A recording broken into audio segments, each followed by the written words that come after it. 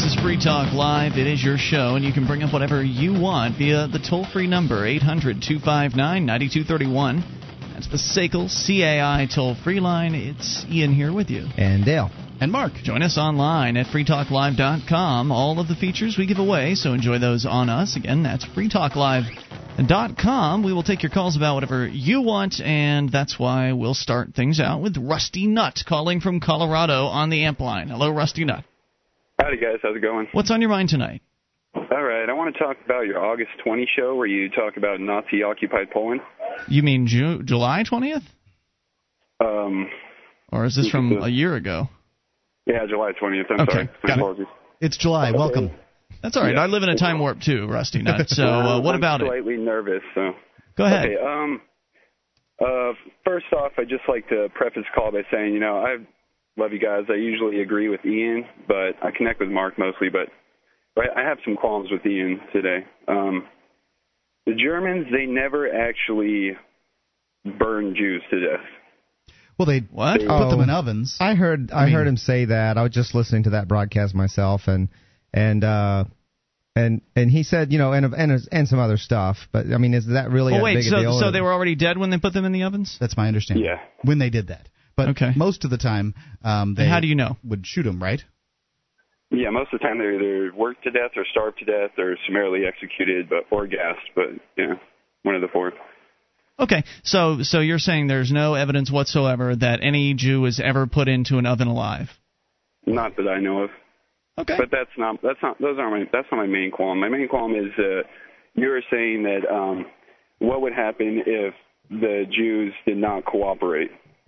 Yeah, that was my question, because the old saying is, well, what if the Jews had met the SS with weapons and had actually fought back? And I suggested that may have resulted in more violence, because violence seems to beget violence. And so my question was, well, what if when they were ordered to report to the cities, they didn't? What if when they were ordered to register as Jews, they didn't? So what if they engaged in non-cooperation? Yes, that was my question. Right. Well, most of the time they really didn't have to register as Jews. The Nazis had many different tactics, and a lot of the tactics were they would go from home to home and steal your stuff. Oftentimes when they're going through your stuff, they'd be going into Jewish neighborhoods, and it was quite easy to tell which families were Jews and which weren't when they were rummaging and stealing your things. So it wasn't really necessary. Most of the time they really didn't even have to declare. Okay, but isn't it true that a lot of them voluntarily reported to central city locations and it is true, yes. Did that all on their own? I mean, these folks did some amazingly obedient things that led them to their demise. And I'm not saying that it would be any different today. I think Americans today would follow whatever orders they were given. Oh, well, you need me to register because I've got Mexican heritage? Okay, I'll do whatever you say. I'm a good law-abiding citizen. Oh, you need me to turn to tell you that I've got so many guns in my house? Sure, whatever you say. Good law-abiding citizen. I'll do whatever you tell me to, officer. And that's what I'm saying here. What if they just didn't cooperate? Well, most likely they would have been hit with the butt of a rifle. Well, they got that later anyway. Well, do you see what I'm saying? I'd also like to point out that in Germany at the time, and that it spans different periods, the brown shirts were a gang before Hitler rose to power. And then Hitler used the black shirts to replace the brown shirts, and actually executed a lot of them. But so I mean, I wouldn't think that you would necessarily need to comply with a real gang. I'm not talking about a government gang. In order to, you understand what I'm saying? There's no registering with the gang. The gang just went around, found people that they were convinced were Jews. But that's what makes the government so much more powerful than just some really big gang, though, is their sense of legitimacy, and they are able to function so well because of massive cooperation. So I don't know that really I don't know that they wouldn't. Legitimacy. I don't know that I don't know that it would have turned out better for the Jews, or maybe just some of them, maybe 10% of them, who knows? Yeah, I don't know either. But it would be hard to imagine that it could have been worse. That much is true. So exactly. Like Ian is saying, they centralized a lot of the stuff you said would have happened had they disobeyed. It ended up happening eventually anyway. Right, and then they wouldn't have been willing participants at the very least in their own demise. I mean, because when they centralized them all in the city locations, it made them that much easier to control. Had they never voluntarily gone through that process in the first place, it would have become a very difficult task for, at least as I understand it, for the Nazi people to hunt them down in the countryside. But they voluntarily decided to go and report to the cities as they were ordered to do so. So I think it would have thrown a major wrench into their plans. Rounded up. Say again? Most of them were actually rounded up. Most of them were rounded up. In some cases with government roles where they were registered and had Jewish surnames, Silverstein, Goldblatt, Copperfield. Yeah. Okay, well, any other thoughts for us, Rusty Nutt? Yes, I really wanted to get into the juiciness of my argument, which was that it really wouldn't non-cooperation wouldn't really have been effective in Nazi Germany, because non-cooperation only works if the government has an air of legitimacy, right? Which the Nazi I believe Hitler was elected. Well, wasn't he appointed by an elected government? Okay. Not in Poland, though, which is what the conversation was about on July 20th. Oh yeah, I didn't know if it was just Poland. I thought they brought the Jews into centralized city locations all across Germany too. Is that not the case? It was the case, but this is mostly in response to the Poland occupied Germany. Okay. So you are advocating for violence, or how would you have solved that problem? I would think that violence would have been a better solution than non-cooperation, since they had no air of legitimacy whatsoever. I mean, they had no qualms with putting a boot down on your throat, you know. They stormed into the country violently, took it over violently, and their plans were obvious. They started eradicating dissidents and activists right off the bat. Okay, thanks for the call tonight. Appreciate hearing from you. 800-259-9231. Yeah, I guess he's kind of got a good point there about the country that was invaded, but in Germany, maybe non-cooperation would have been a little more effective there. Yeah, I have to agree. In a conquered country, at that point, I think that that's the idea of militias and things like that. I'm not for violence by any stretch of the imagination, but I think sometimes that one has to prevent more harm. Because would it have gotten to the point of getting to Poland in the first place had the Jews been non-cooperative in Germany early on? I don't know. I am not a historian. I, as you can tell, I don't know much about the very a telltale amount, but enough to say that I still don't believe that in at least the case of Germany, that violence would have helped that situation. Right. It's hard to say. I mean, I imagine there's got to be some line where you say, that it's time to pull the guns out or something. I don't know.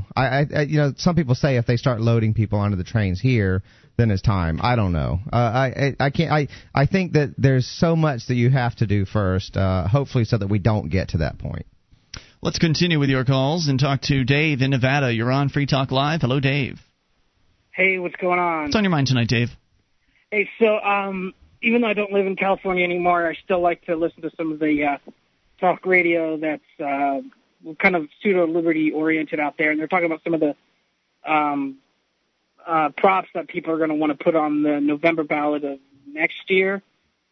And two of them are actually kind of interesting. One is they want to make the legislature part-time.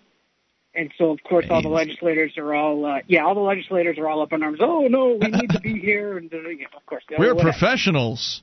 Right, exactly. We know better than you what you need to do. So, but the second one that a group is putting together that I find really interesting kind of revolves around the idea of like when you're talking to someone and you say, man, what are you on, drugs? What's wrong with you?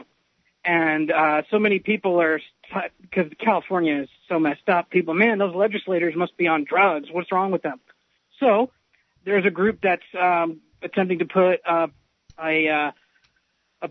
thing on the ballot that says all of the state legislators have to do mandatory drug testing and alcohol testing. And then, I see where that comes from. It's fun. Well, it makes sense if they're doing things like that to other people. If they're passing mandatory high school drug tests or something like that, then they get a taste of their own medicine. But otherwise, I don't know. I don't think that's really something that's fair to do to anybody, even scummy politicians. Thank you for the call tonight. 800-259-9231. That's the SACL CAI toll-free line. You can bring up anything, and this is Free Talk Live.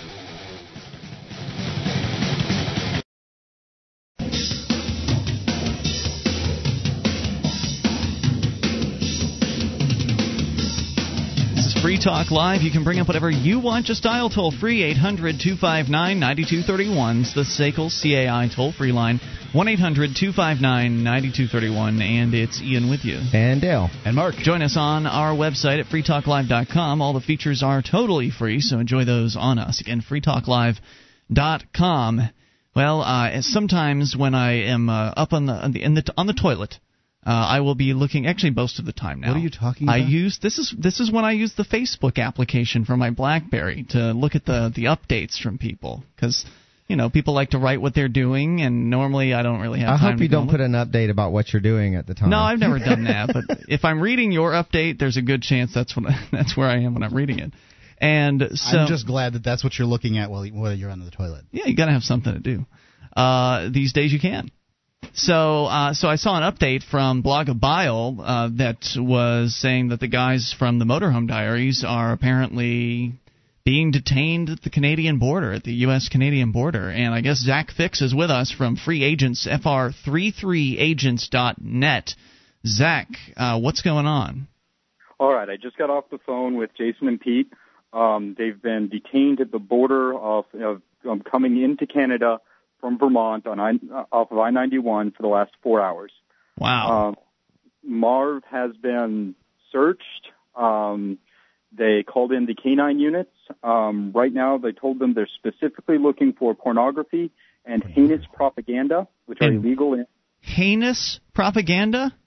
Right. They asked for a definition, and were told that it was online. And they asked what the statute was, and they said, we're basically told to find it yourself. Nice. They have their laptops, or they've taken their laptops. They were filming as they got to the border, and they took the cameras and deleted the previous footage and told them if they tried to shoot more video or take pictures, they would be arrested. Nice. And these are the Canadian guards? Yes, this is the Canadian guards, because they're trying to get into Canada. They've also... They're currently reading about, the agents are looking online and reading about the Free State Project, the Motorhome Diaries, Free Agents, and Pete and Jason's former employer, because they found an old business card and wanted to know what a crasher-in-chief was and what it meant. And so they're trying to find out what their message is. They've been accused. They're enemies of the state. Maybe they will be denied access because they're enemies of the state. Yes, all of the that's sort of the fear. There was a big box of Alliance to Libertarian Left literature that was given to them at PorkFest that they took out. They took the whole box. A copy of Dr. Crispin Sartwell's Against the State, an introduction to anarchy. That was left out in the RV. They did let Pete go back in the RV to get food, but they're going through all of their stuff. And they've been accused of spreading misinformation by one of the agents.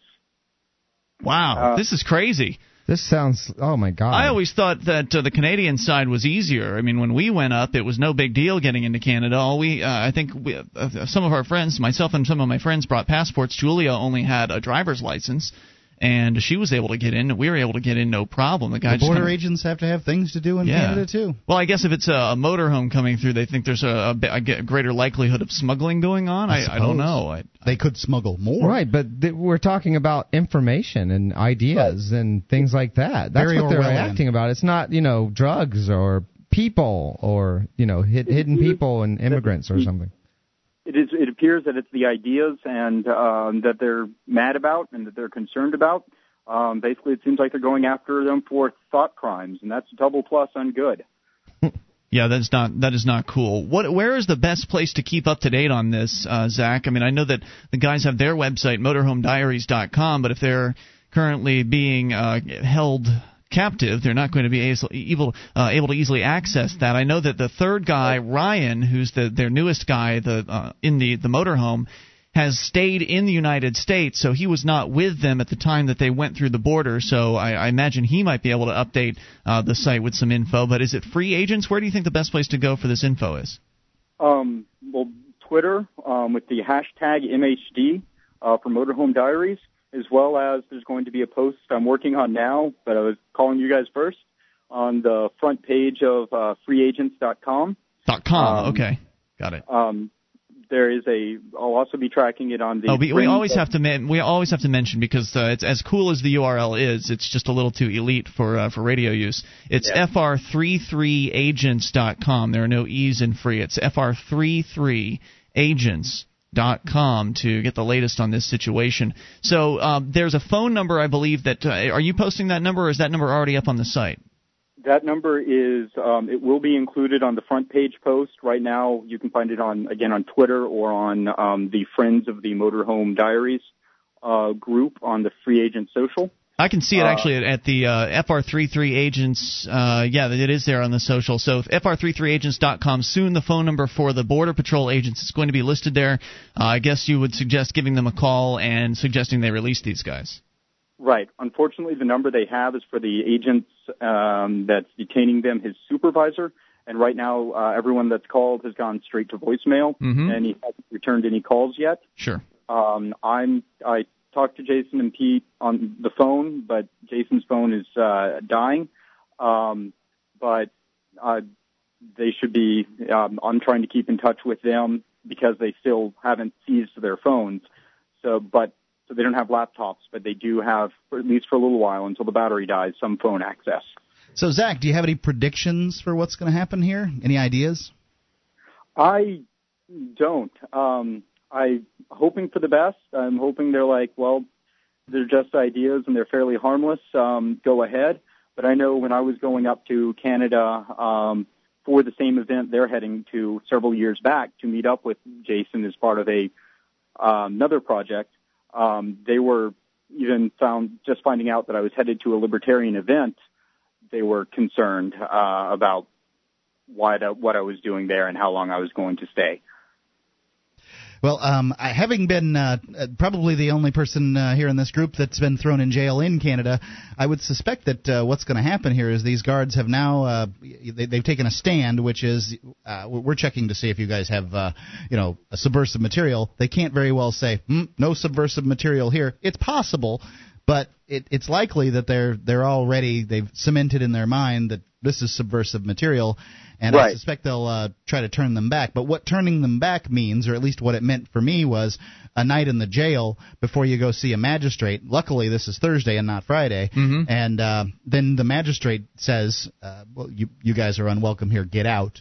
And that's what kicking out means. So likely they're probably not going to want to keep them in Canada in a jail, right? Because then that would probably cost not them more money. But it all really comes down to their definition and their interpretation of what heinous propaganda is. Yep. Because some of the material they have, it being from the Alliance of the Libertarian West or Left, is explicitly pro-stateless society or voluntary society. And a lot of it does have the Circle A logo on it, as well as the black flag on the back. So this will be very interesting to see how this all plays out, and I hope it plays out in their favor. At the very best case, they could get through and go on with their Canadian tour.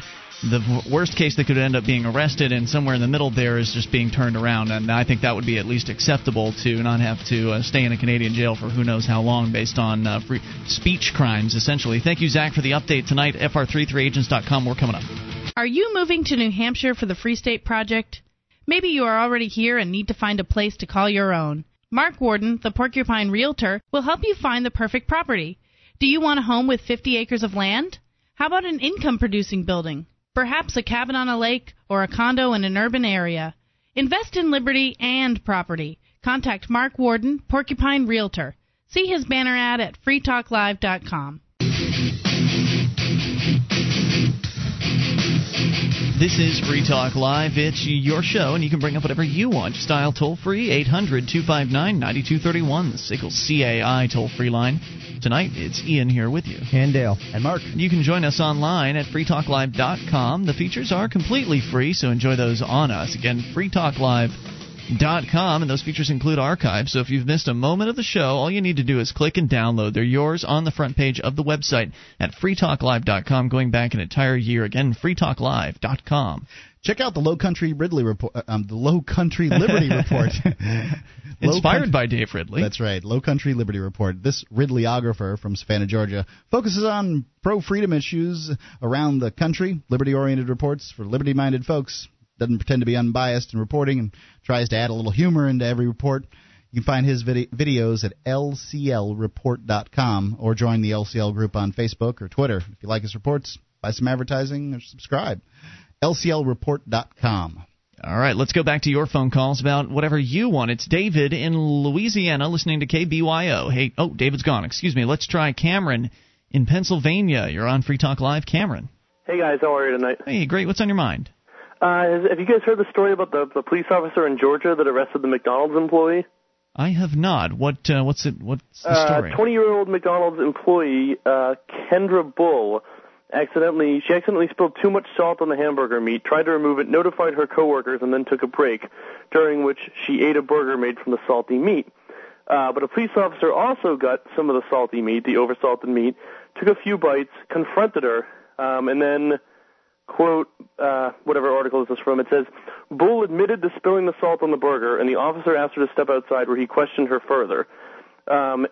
She has worked for the restaurant for 5 months, and she didn't know there was a police officer that had ordered the burger because she couldn't see the drive-thru window. However, apparently the police officer took the burger, sent it to the state crime lab, and then put her in jail overnight. Wow, that's a little excessive. Now, I don't necessarily believe her that she didn't know it was a police officer. Right. But all that said, that is out of control. I mean, these people, some of these cops, really believe they're better than everybody else. Mm-hmm. You are a cop. You're your S stinks too. So you can talk to the management just like you would talk to the management if you were just a regular person, not in a uniform and carrying a gun around, and you should deal with things in that manner. But to think that you deserve some sort of special treatment because you're a police officer is ludicrous. I mean, it's ridiculous. They said it did make him sick, which, I mean, if I was a customer, that would make me angry. But I mean, they're already wasting taxpayer money, but waste more by putting a 20-year-old girl in jail overnight and sending the burger to the state crime lab. Yeah, what was the charge in this case? I got this off. I'm reading the article on the Consumerist. I thought I saw a charge. She was charged with reckless conduct because she served the burger, quote, without regard to the well-being of anyone who might consume it, end quote. Wow. Reckless conduct for serving an oversalted hamburger? Yeah, out of control. Don't spit on that cop's burger. It's okay. I'm sure they'll find that the cop is fully within his rights to do something like that. Thanks for that story tonight. Use this taser to cook it more if it wasn't cooked enough. So, anything else on your mind? It is free. No, I just wanted to put that out there. It was the most ridiculous thing I've read in a long time. Well said, Cameron, and I thank you for the call tonight. 800-259-9231. Here's some more ridiculous stuff. This is from the Associated Press. It's one of those stories that just writes itself. Mayor Michael Bloomberg has an ambitious environmental agenda, but it turns out he's running afoul of his own anti-pollution policy. What a surprise. The Associated Press has found his SUVs idling all over the city from about 10 minutes, sometimes to over an hour. In 1 week, the AP spotted the mayor's Chevrolet Suburbans idling for long periods, at least 8 times. The mayor, signed a bill earlier this year strengthening the city's anti-idling law. Advocates say it's the toughest law in the nation because it reduces idling times around schools to 1 minute. So this is one of those things that, I don't know, does it happen down south? It's only something I feel like I've run into up here, up north, because during the winter time, I guess a lot of people like to keep their cars idling, because it's cold outside. But apparently it's illegal to idle in many places for longer than X amount of minutes because of the whole saving the environment nonsense. And so here's a perfect example of the politicians saying, do one thing, but don't pay attention to what I do, because I'll be doing the exact opposite. Right. Well, his little bit of idling doesn't really do anything for the environment. It's all those people idling at school that are really the issue. The serfs. A Bloomberg spokesman says the city is doing its best to reduce idling.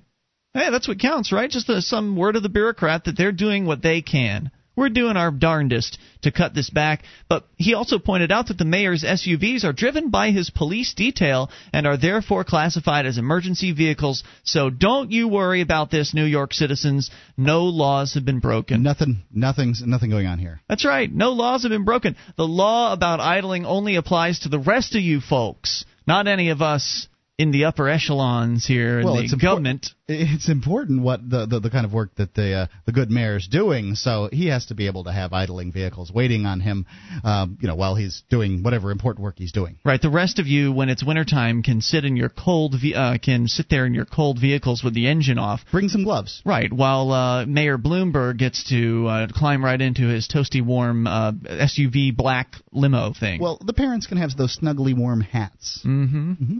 So there you have it, 800. That's just a shorty there for you. 800-259-9231. It's us and it's them. You're right. Some animals are more equal than others. Right. If you get caught idling and you don't want to pay the ticket that they'll inevitably print out for you, then they'll probably find a little space for you in, what do they call it, the tombs in New York City, the underground prisons. There was a serf locally who confronted one of the knights who had left his car idling. That would be the police officer. Okay. I came in and said, I'm paying for that gas, so could you turn your car off? What did they say? I think they just kind of nodded or something. I don't think there was much of a... Free staters. Here they're much more civil, and they would have to be. But if you went to New York City, there's that one guy, what's his name, Johnny Justice? Jimmy Justice. Jimmy Justice. He's great. All you have to do is YouTube Jimmy Justice. Oh, I can't wait till he gets on this one. He should jump all over this one and go follow around the mayor's cars with this camera. But, if he saw that...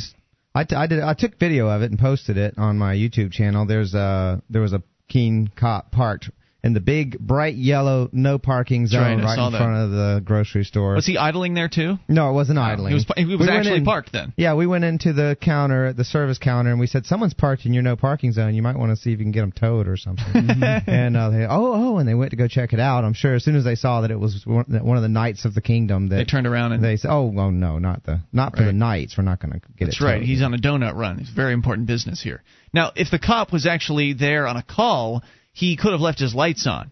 Because for instance, had the grocery store called... I don't know that if I'm the manager of the grocery store that I necessarily want the police officer there with his lights on. I would prefer that he not turn them on. Please, just come to the management desk. Wait, why? As though it's not going to be obvious the cop has pulled right in the front of the store? The guy was in the fire lane in front of the store. Well, if I have my druthers, I would prefer him to park in a parking space and come in. I understand that, but you're not in charge. You're the manager of the store. See, he's the cop. He's got the gun, so you'll do as he says. And all I'm saying is, if he wasn't there on a grocery run, then he could have left his lights on to indicate that he was actually there on an emergency call. Say the store had a shoplifter, for instance. Well, I think that he would have been responding in that case. If somebody wants to do a Johnny Justice, Jimmy Justice thing on the cop, then take video of the cop in the lane with the sitting in the fire lane with his car idling or whatever he's doing, and then wait for him to come out. Right, and then go in and find him. If he's in the line, picking out Cocoa Crisps, well, then you know that he's shopping. However, you'll know if you wait for him too. If you stand out there and wait for him, the problem is if you go in the store, there's a slight chance that you may not encounter him, right? Because if you go into the store and you are starting on one side of the grocery store and he's on the other, about ready to head out to the checkouts, you may actually miss him entirely. Whereas if you just camp out, this is what Jimmy Justice does, because he doesn't always know exactly what store in New York City the cop is in. Many times he can look through the windows and see, but in a grocery store you may not be able to ascertain that from the front of the store. So if you just hang out and wait for a little bit, that cop will come out, and if he's got a bag of groceries in his hand, then you know why he was there. If he's carrying out a perp, then you know why he was there, too. 800-259-9231. Either way, you can ask your questions at that time. That, I think, would have been the way to take your video to the next level, Dale, but either way, it was great. Yeah, and we were in a hurry at the time. You can see that over at... Did you post it to your blog at anarchyinyourhead.com? No, it's just on my YouTube channel. Okay, very good. More on the way here. You can take control of the airwaves. It is Free Talk Live.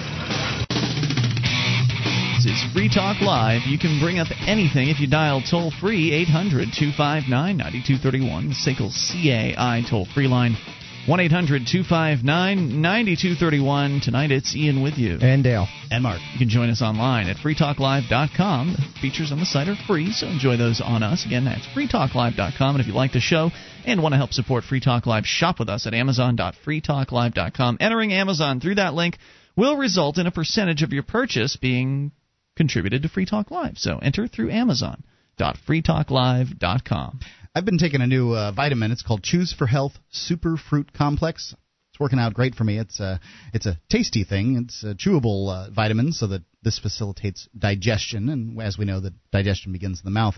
It tastes like a really tart, sweet tart. It's got no salt, no artificial sweeteners or flavors, no MSG ingredients, unnatural preservatives, or any of these things. It's full of good, healthy fruits and vitamins, and they have a special offer for Free Talk Live listeners. All you have to do is call. You have to write this number down because you have to use this number. You can't do it online. 1-800-219-8874. That's 1-800-219-8874. And if you call right now, you can receive 1 free week trial. All you have to do is pay for the shipping and handling. It's 800-219-8874. Toll-free number again, 800-259-9231. That's our number. You can dial in about whatever you want. We go to, since we've been talking about cops a little bit so far this hour, we'll continue with that theme where Rusty emails in from Hawaii. Hawaii? Number 1, he says, how's it? I guess they say, do they say that in Hawaii? How's it? I don't. Apparently Rusty does. He does, yeah. This last election, he says, on the big island of Hawaii, the system was used to decriminalize pot. The terminology that was used was that police should make the pot or make pot busts the lowest possible priority. We've heard about this before. This has happened in a number of places. I believe Seattle is one of them. And I don't know what the results have been everywhere it's been tried. Maybe in some places the cops actually do leave the pot smokers alone. But apparently not in Hawaii. It was not long, apparently, before the cops started saying that they would not be doing as the voters had asked, which, by the way, the measure passed by a fair margin, and that they will continue their law enforcement as normal. They said there are federal laws to uphold. The bureaucrats said, well, we have to think about how to put the wishes of the voters into a law. He says, guess how far along that has happened. So apparently they've been dragging their feet on actually doing this from a legislative standpoint. This shows beyond a shadow of a doubt, says Rusty, that you can't use the system to initiate change. The system was used to get a referendum on the ballot, to pass it, but to no avail. He says, I'm convinced that it must be done outside of the system with civil disobedience, or as Sam from the Obscure Truth Network is doing, turning the system upon itself. If Sam's approach fails, that only leaves one method, and that would be the civil disobedience approach. Well, if he's using this one instance of legislation to prove that using the system doesn't work, then what he's doing is ignoring the many times that the legislative method has worked. What do you mean? To create new laws? To free people. How's that happen exactly? Where are the free people? To free people in an area. It's not just a piece of legislation that says wham, twinkle, twinkle. Right, but where free. Where are all the areas where government has reduced restrictions besides the one Spanish war tax that they got rid of a few years ago? Did not the voters make medical marijuana legal in California? And it took about 15 years for them to actually start the beginnings of respecting that.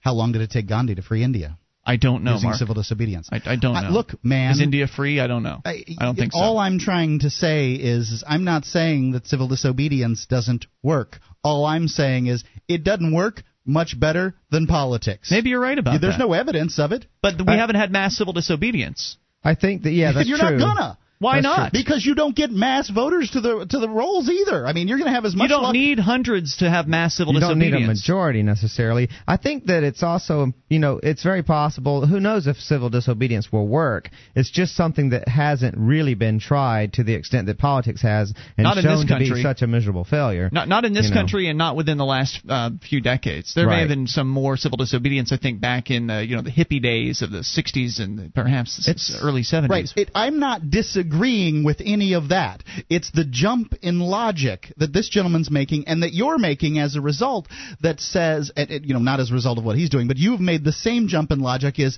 gosh darn it, this legislative thing didn't work. Legislative and political action doesn't work. It never has worked. It stinks. It doesn't work and very the well. only thing that's going to work is civil disobedience. Bullcrap. Show me. Well, it's not out there. There's no evidence that it's out there. That civil disobedience been tried. It doesn't work very darn well. Mark, neither does politics. We're talking about mass civil disobedience. There's a big difference between one person holding a bud of marijuana in public and 50 people holding marijuana or smoking marijuana. Kind of like public. Kent State, because in a bigger crowd, there's more people to catch the more soft bodies to catch the hard bullets. I see where you're suggesting that the cops are going to start shooting marijuana smokers. I don't know if we're to that point yet. I don't personally believe that's going to happen. I'm just saying. Well, okay, so you're saying that you believe that political action is effective, and what he's saying is... as effective as civil disobedience. That's all I'm saying. I'm not saying it's effective. As the current instances of civil disobedience that we've seen, perhaps. But the theoretical mass civil disobedience, I think, could be far more powerful. Look, in the political situation where you can get free staters here in New Hampshire at 20,000 aren't going to be a majority. You don't need a majority. You just need enough people out waving signs and getting excited about things. And, that doesn't do much, though. That's just it. I mean, for all the hundreds of people that likely... Bullcrap. We stopped the seatbelt thing with a few emails and a few people calling in. That's great. But the medical marijuana thing didn't go through, and it was the most weak, pathetic piece of legislation of all time. What I was going to say, Mark, is not that you can't have success. I didn't say that. I never said that. The emailer suggested that he believed that. I said that there is the possibility for success through the political system. It's just incredibly difficult, and the return on investment is absolute crap.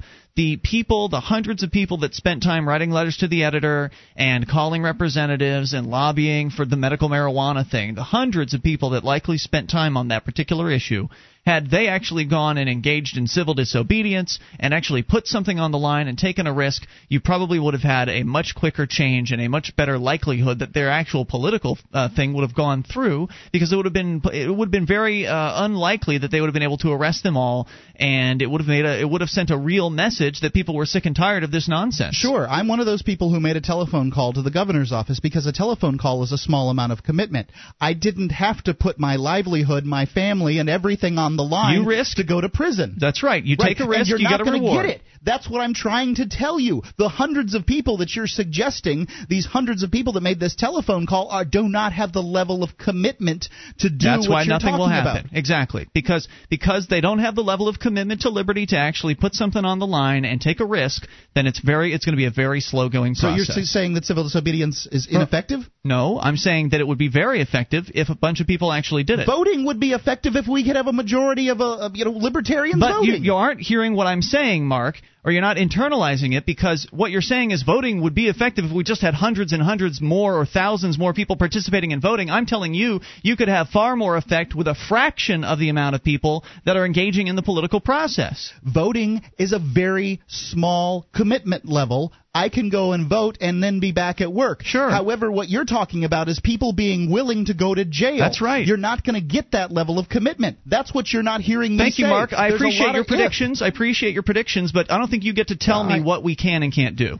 All right. Good luck, man. You're saying political action sucks, and I agree. Political action sucks. However, so does civil disobedience. You get to choose, and it's fine, but it doesn't mean that the other side sucks. And that's the attitude that you take, and it sucks. You know what? I think, Mark, you present some good points, and there is understandable skepticism about both. I mean, I am actually... fundamentally, I have no faith whatsoever in politics to affect any kind of long-term change. I see occasional little, you talk about the seatbelt law, for instance, I see these tiny little victories for a huge amount of effort, and then, one step forward and 100 steps back. And I don't see it as worth the effort in the long run by any far stretch of the imagination. And I understand someone who might be skeptical of civil disobedience. I don't know. I don't feel like it's been tried yet to be able to say, but I understand the skepticism. I will say this. I am confident enough that politics isn't going to work that I don't bother at all. I don't call the mayor, and it's so distasteful to me that it's not worth it. It's not worth it for me to humiliate myself and go beg for freedom from these people through this process because I have that little faith in it. And I have enough faith in civil disobedience to at least try it. I know that it's something that hasn't been tried yet. I don't know if there's there's other things we can do. There's agorism. There's who knows what else that can be tried, but I have given up on politics. And I would say that, and I know there's like a controversy recently where some people were the political people who failed recently, there's some controversy that some of them are probably going to scapegoat. They've done it in the past, try to scapegoat the people who are doing civil disobedience and saying they're causing them to fail. And I think that shows that they are looking to shore up their own faith in something that they are already feeling shaky about, because they just put all that effort into nothing. And I don't disagree with what you're saying, that it's valid for you because that's what you want to do. It's what Ian says, that political action doesn't do anything. It doesn't do much of anything. I never said it doesn't do anything. It doesn't do much. More on the way. Hour 2's coming up. This is Free Talk Live. Attention, all active duty members and veterans of the U.S. military.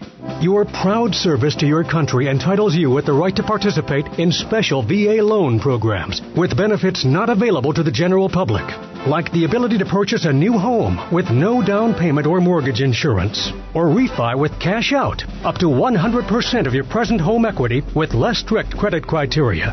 You are entitled to these benefits. Review them online at varadio.com. This is Tim Lewis from iFreedom Direct and a veteran of Operation Iraqi Freedom. I want you to know that as a member or veteran of the United States military, you've earned special rights and privileges.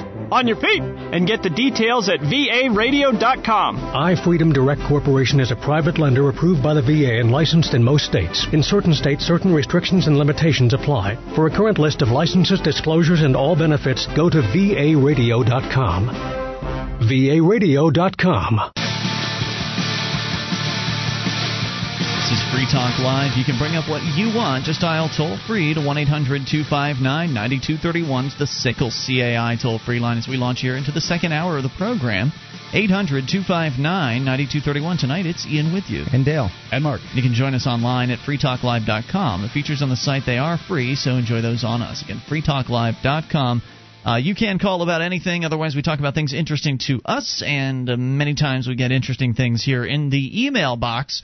Rusty has emailed in from Hawaii, and he says that in point number 2, his first point was that he's really bummed out and burned out about the political system because the police have been completely ignoring a legislative, or not legislative, but one of those initiative things that the people put on the ballot there and then voted for to make marijuana the lowest law enforcement priority. And basically the cops said, well, we're not going to do what you want.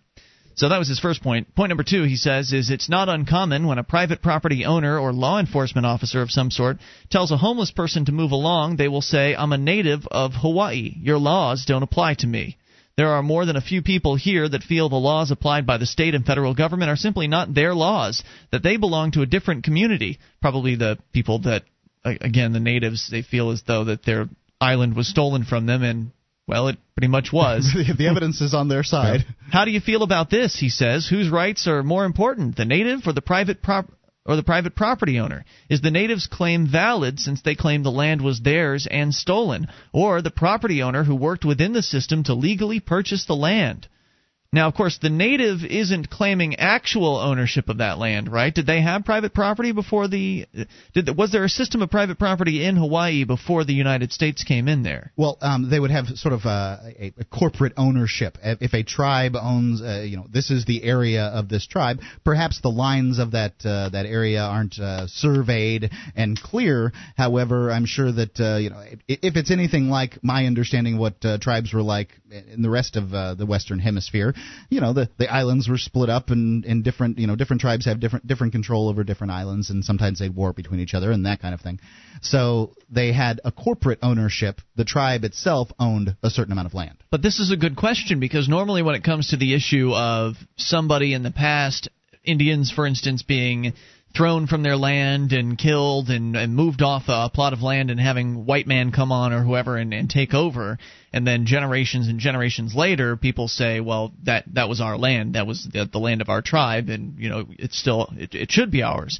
Well, it's difficult to deal with that because it's been so long. In the case of Hawaii, this is only a few decades ago that it became a state, at least. Well, it became a state, but it was... The state kind of corrupted property rights in a lot of ways, because and now a lot of people, if they're anti-status, they don't believe in property rights because all the property rights are whatever the state defines right now, as opposed to what would be, and normally you have these two people who both have a dispute about who, do you have a right to be on this property or not, and they'd have to find, they'd want to find some way to resolve that, and then it would come down to what's reasonable. and what the market decides. When did the takeover of Hawaii happen? Well, I know that the British had them previously as the Sandwich Islands. I would think we're talking about at least 100 years. Really? ago. Okay.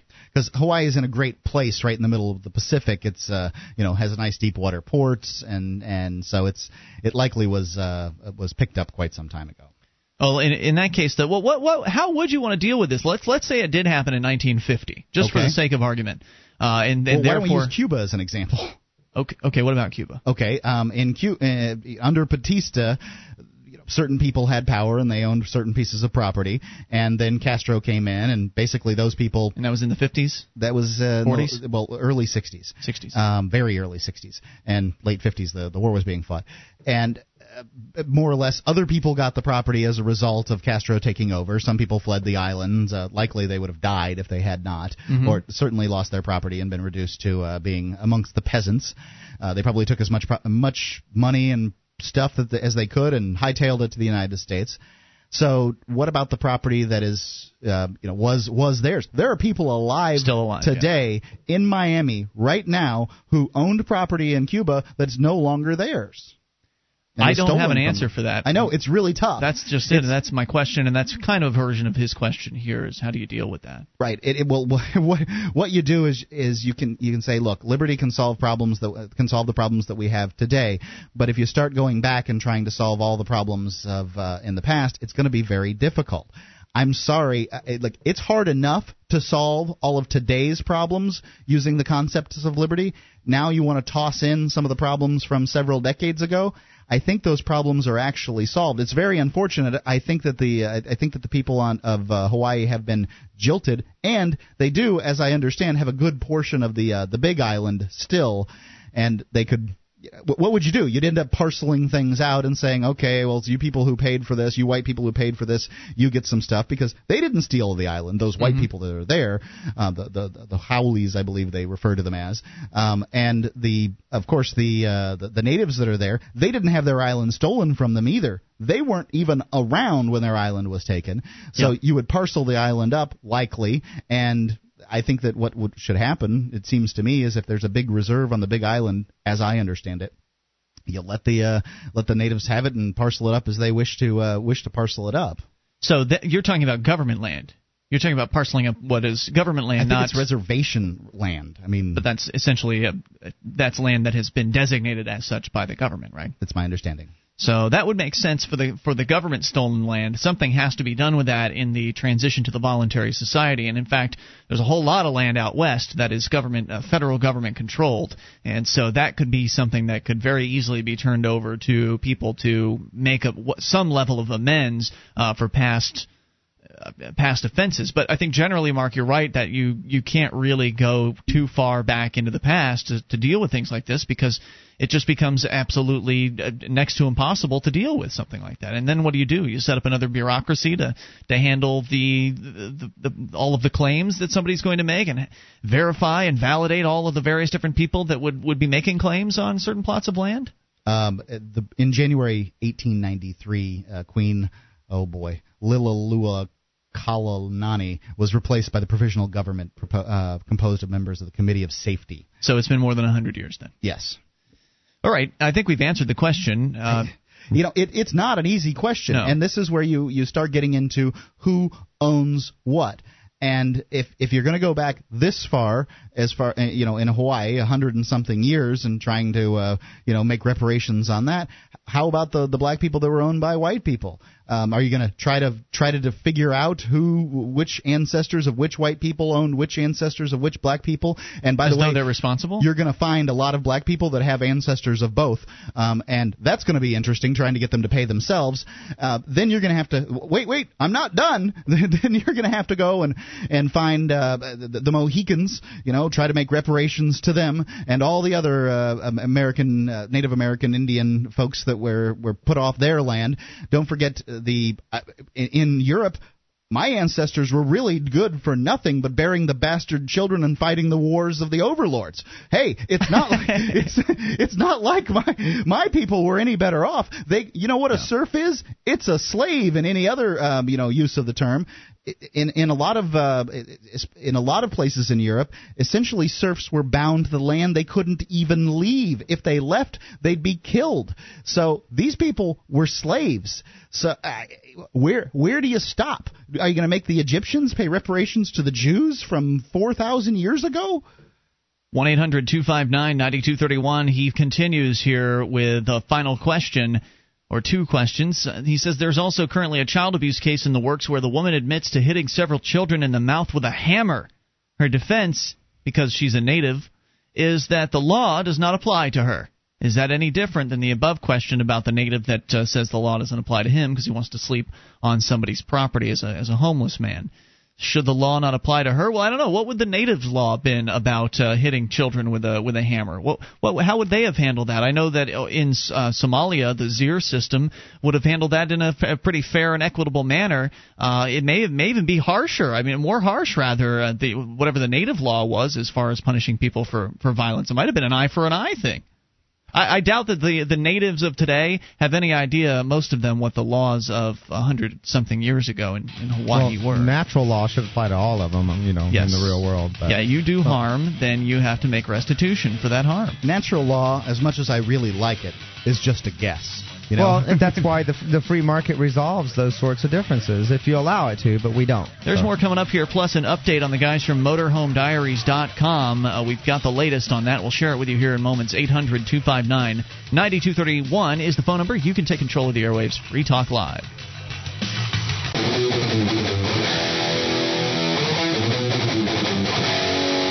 Free Talk Live, it's your show, and you can bring up what you want. Just dial toll-free to 1-800-259-9231.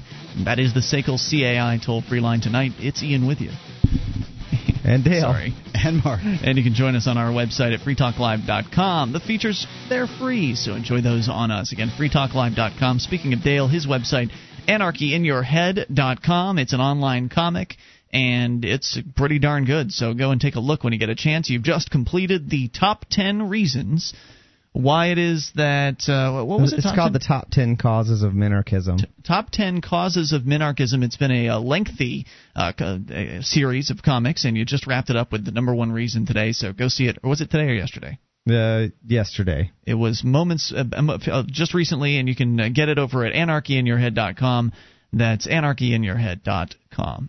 All right, so a quick update here, and then we'll get right back to your calls. According to Zach Fix from FreeAgentsFR33agents.com, the Motorhome Diaries guys have been refused entry into Canada officially at this point. So does that mean that they have been incarcerated?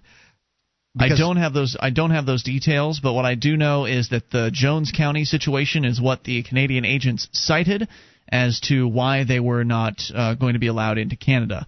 Now, for those listeners that don't know, we're talking about Pete and Jason from MotorhomeDiaries.com. They're a couple of great guys that are traveling around the country and had plans to travel to Canada in at least one leg of their trip to meet with various different liberty-oriented people that are doing a variety of different things, everything from, again, kind of in-the-system activism to not-so-in-the-system activism. And they've been filming it. They've been taking video along the way and uploading that to their YouTube account and essentially video blogging their travels around the country. And it's been a great experience so far for these guys, except for one point at which when they were arrested in Jones County, Mississippi, for basically not being completely obedient to the police. They were pulled over for some tag issue, and during that pullover, one of the activists, I don't remember who it was, I think it might have been Adam, their third guy at that time, had pulled out a video camera and was recording the cops. This, of course, irritated the police even further. They then went and charged these guys with a bunch of nonsense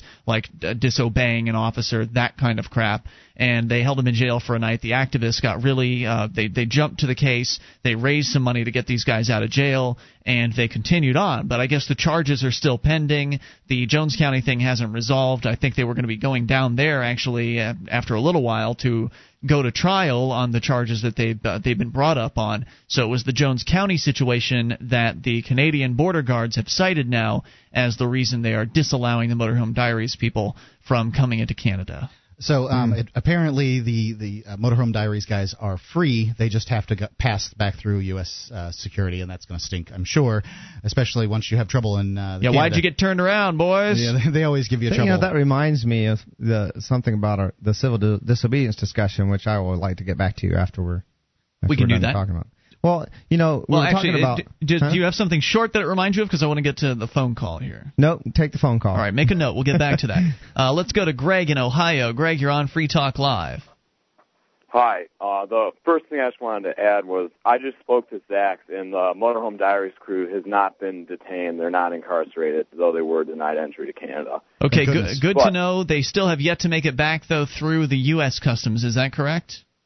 I don't know about that. I'm sure not, because U.S. Customs is always a royal pain.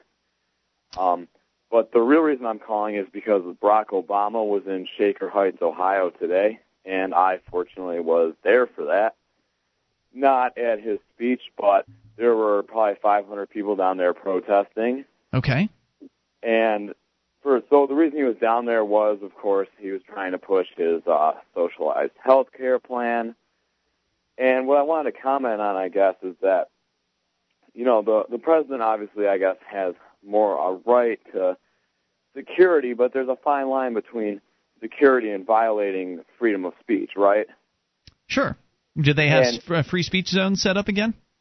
Well, not necessarily a specific zone, but it was taped off in such a manner that we were only able to stand in the very back of the high school, not even in the high school. We were in the middle of a residential neighborhood, side streets, where no one could see us, which is, of course, absurd, especially because the official reason for sticking us back there, right, was the president's security. Because we wanted to be out in front of the high school where people would see us on the main road, but we're put that back there for Barack Obama's security, and yet where does his motorcade drive right past? Yep, the back of the high school.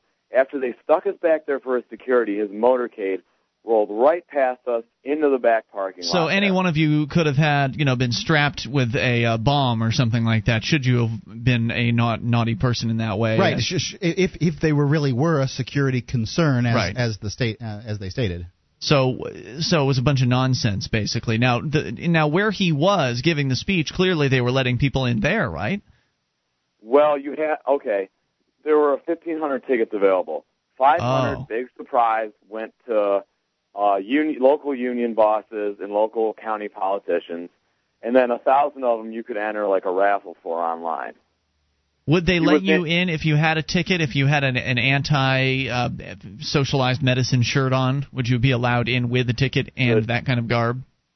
The shirt would probably be okay. I know for a fact you couldn't bring any signs in, although what's interesting is there were people with tickets being told that they weren't allowed to cross the line, like because the police line was set up. People were coming up there with tickets, and they were telling them, "We don't care, you can't go in." Why? Because they were protesters? No, they weren't even protesters. They were just showing up in suits. I have no idea why they were turning them back, but some of the people with tickets weren't allowed in. So it sounds to me like you were in what they call a free speech zone. They had essentially blocked you out of certain areas that otherwise would not have been dangerous in any way toward the president and his men that you could have been in, but they prevented you from being there. So, for instance, media, people with video cameras and things like that would have been at the actual event would not have been able to see what you had to say. Yeah, that's exactly what happened. And, of course, there were a few Barack Obama supporters out there, but they didn't have much to say except go Obama, so we kind of ignored them and avoided any arguments or confrontations. Well, you did your best. I remember when, I think it was back in 2000, Al Gore was running for president, wasn't he, at that time? It was 2000. And, of course, he was the vice president at that time, and so he still had the Air Force Two or whatever that he could fly around in. 1999. And so we went to actually it would have been in 2000 as well, because the election's at the end of the year. Is that right? But, yeah. You're right. So the libertarians down in Florida went and did a protest and, of course, came up against a lot of that same stuff. You weren't allowed to get within a certain amount of closeness to the area in which they were allowing regular non-protesters to attend. So if you looked like a protester, you weren't allowed in. If you were clearly a fan of George Bush or whoever, or I guess it was Al Gore, they're all the same to me. If you were a fan, then they were letting those people in. So it's very, very restricted access, and I think it's only gotten worse since that time. Since then, I think they've expanded the boundaries. They pushed them back out, and now it's even more difficult to get as close as we might have been able to get back in the year 2000. Thank you for the call tonight, and thanks for going out there and trying your best to do something.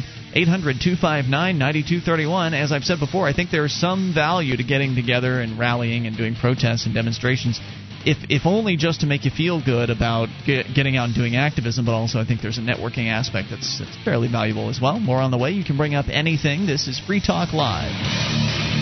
In an instant, the world changed for Lieutenant General Michael O'Neill. His staff shot before his eyes. Arrested for war crimes, he now faces a short, one-sided trial. The boundaries blur, the chaos returns. Somebody is going to die. The long-awaited sequel to Hell's Fair, The Eye of the Storm, by New York Times best-selling author John Ringo, from Baen Books. Remember, if you don't like your world, visit one of ours at Baen.com. Free Talk Live. You can bring up whatever you want if you dial toll-free 800-259-9231. It's the SACL CAI toll-free line 1-800-259-9231. Tonight it's Ian with you. And Dale. And Mark. And you can join us on our website at freetalklive.com. The features we give away to you, and they include the bulletin board system with over 1,800, not 1,800, I think that's probably the amount of users we have, but there are well over 450,000 posts. I guess when I was thinking 1,800, I was thinking of the wiki with over 1,800 pages, which I believe actually has crossed 2,000 pages at this point at the Free Talk Live wiki. So there's a lot to interact with on our website, and it's all free, whether it's the BBS or the wiki. Just put either one of those in front of .freetalklive.com. So bbs.freetalklive.com to get you to the BBS, and wiki.freetalklive.com to get you to the wiki. All right, let's continue here. We'll take your calls, and then Dale wants to rehash or I guess restart, perhaps add a different point onto a discussion we'd had last hour about politics and civil disobedience. We're going to get to that, but first we're going to go to Dan in New Hampshire. Dan, you're on Free Talk Live with Ian, Dale, and Mark. Hi, Ian, Dale, and Mark. Ian, I have a bone of contention for you because last night I called in and I brought up the Live Free or Die rally, and we got to talk about it a little bit. And this is a New Hampshire-based sort of a freedom rally, which is really more of a freedom of speech rally. It happens on a yearly basis, and I guess this year there's going to be some camping. I think there was camping last year, actually, and it's a fairly popular thing. What about it? It is a popular thing, and it is freedom-based. I mean, you know, it's First Amendment. I don't know how you can call the First Amendment anything but liberty, but well, what I was saying, Dan, last night was that it's free speech-based, not really a principled, liberty-oriented event, because they have allowed in the past people with some undesirable viewpoints, from my position at least, to have a chance to get up and spout off their viewpoints, and you know that's fine. It's their event. They can put it together however they want. What viewpoints you're talking about? Anti-immigration. Well, they're talking. They don't talk anti-immigration. They're talking about the problems around the immigration as it exists. I don't think that's not the impression I got from those people that were there. You know, and none of them are against any kind of legal immigration. Well, I have the same that's beef not as saying you much, do, Dan. Ian. I have the same beef as you do with the whole immigration problem. It isn't about a bunch of people who. I say it's about a bunch of people that would like to come here that are poor that want to better themselves, and I have no problem with that.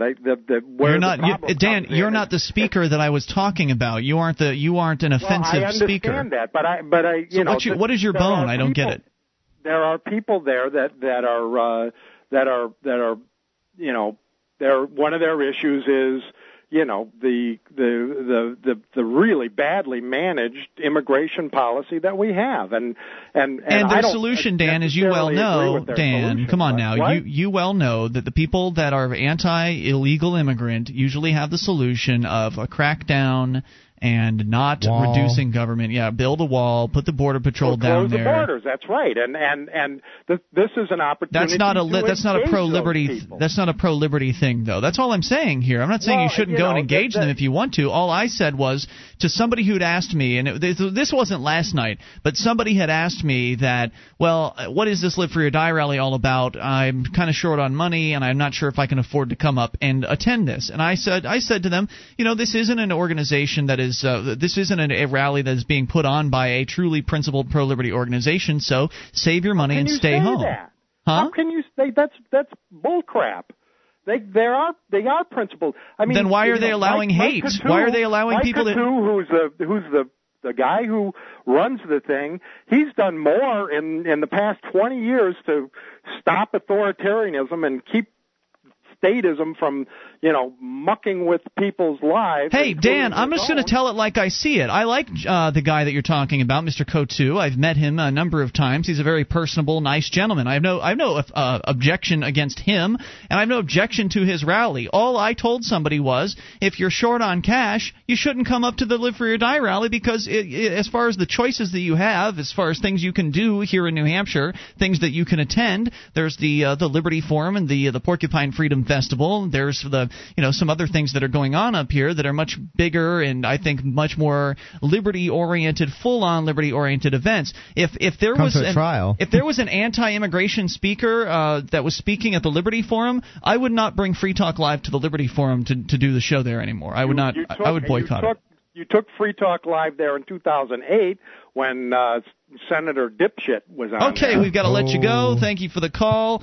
1-800-259-9231. That is the SACL CAI toll-free line. Our longtime listeners should know better than to say naughty words on the air. Well, it slips out. They don't mean to. Yeah. Well, they don't mean to. It's understandable with no. Yeah, I see where he's coming from on that. And, they had a politician come to one of the Liberty forums, but he wasn't specifically getting up there and ranting against illegal immigrants. Talking specifically about, he knew it was a freedom-oriented event, and he, I'm sure, tailored his message. I didn't get to hear it because it was one of those keynote speeches that goes on during dinner when we're on the show.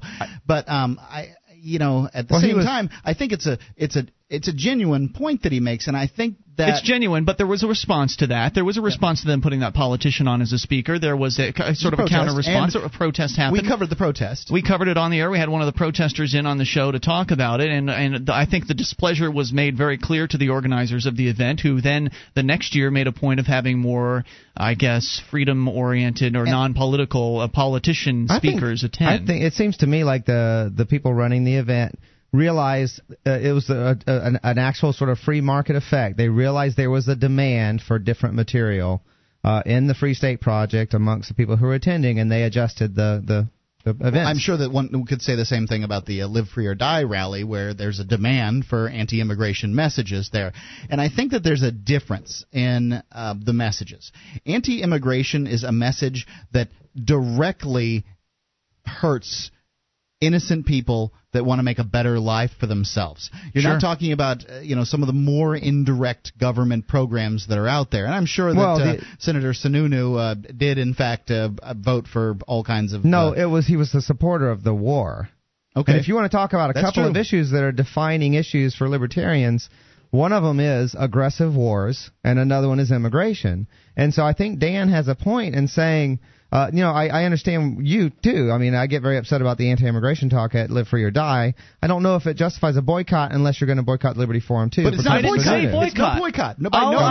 All I said was if you're going to make a trip to New Hampshire for an event, don't make it the Live Free or Die rally. I said to the guy, wait till you move here and then go to it. It'll happen next year. There's better stuff. I did say, and really do enjoy the Live Free or Die rally. We'll be going again this year because I enjoy it thoroughly. I said like I'd go. The reenactors and all that other stuff. Yeah. I think that it is a fair assessment on Ian's part, and of all the things, I love to attack Ian. It's one of my favorite things to do. I think that when you compare, say, the Live Free or Die rally to Pork Fest, and you tried, and you have enough money to go to one, you have to. It's fair to. It's fair to give the people a clear picture as to what talking about. And Live Free or Die rally is a one-day event. It goes into the night, and whereas like Pork Fest and Liberty Forum are both several-day events, and Yeah, it's a night and day difference, and that's all I was saying. I never said no one should go. Okay. I said I was going to go. I said last night on the show that I plan on going for an hour. I take back what I said then. I understand what you're saying. I was more defending against what Dan was calling about. 800-259-9231. That's the SACL CAI toll-free line. But it does go to show that you can't please all the people all the time. You basically you say there's one wrong thing with something, and then it sounds to them as though you've smeared the whole thing. That's a good point. Yeah. I mean it's easy to focus on the negatives rather than focus on the other things that we said, and I'm just trying to be fair. That's all. And the fair thing to say about that particular rally is they let anybody speak, which is fine. That's their policy. That's what they want to do. Just don't expect me to get too excited about helping promote it. That's all. If you want my assistance to help promote something, then it's got to be a little bit more to my specifications, because I've only got a limited amount of time with which to talk about things, whether it's here on this show or on the blog at freekeene.com, which would make a more sensible place because this is a regional event. But I'm not planning on putting anything on the blog for this event this year. I think I had in the past, a couple of years ago, until all the drama exploded over the racist ban. You don't want to seem to endorse something that's like that. Exactly. More on the way. You can take control. But I saw the organizer yesterday, and I waved at him. He's a nice guy. It's Free Talk Live.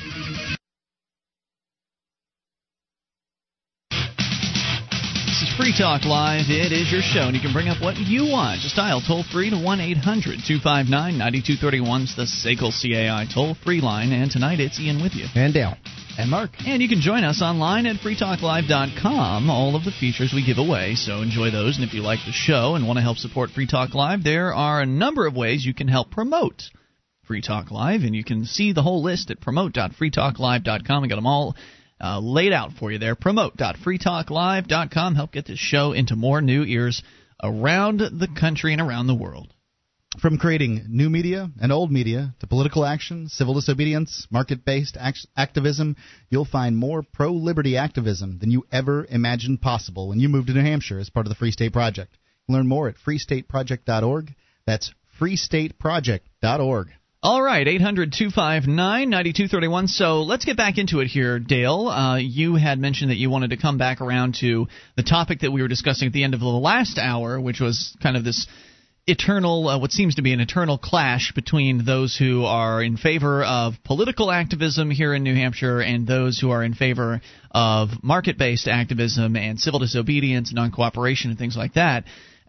Which, by the way, this conversation could be happening in any other places where there are actually enough activists in which to have a conflict like this. Right. This is one of the conflicts that has bubbled up here in New Hampshire as a result of hundreds of activists coming here and trying to figure out what the best way to do things is. It's like one of those problems you want to have. We've got so many activists and so many different ways of doing things that we're arguing about how to do it. Right. This conversation could occur any place that there happens to be a market-based activist. A real movement for liberty. Which is only here in New Hampshire. Well, there are some market-based activists elsewhere that they're just not having much effect and they're not doing much because there's not very many of them concentrated in one area.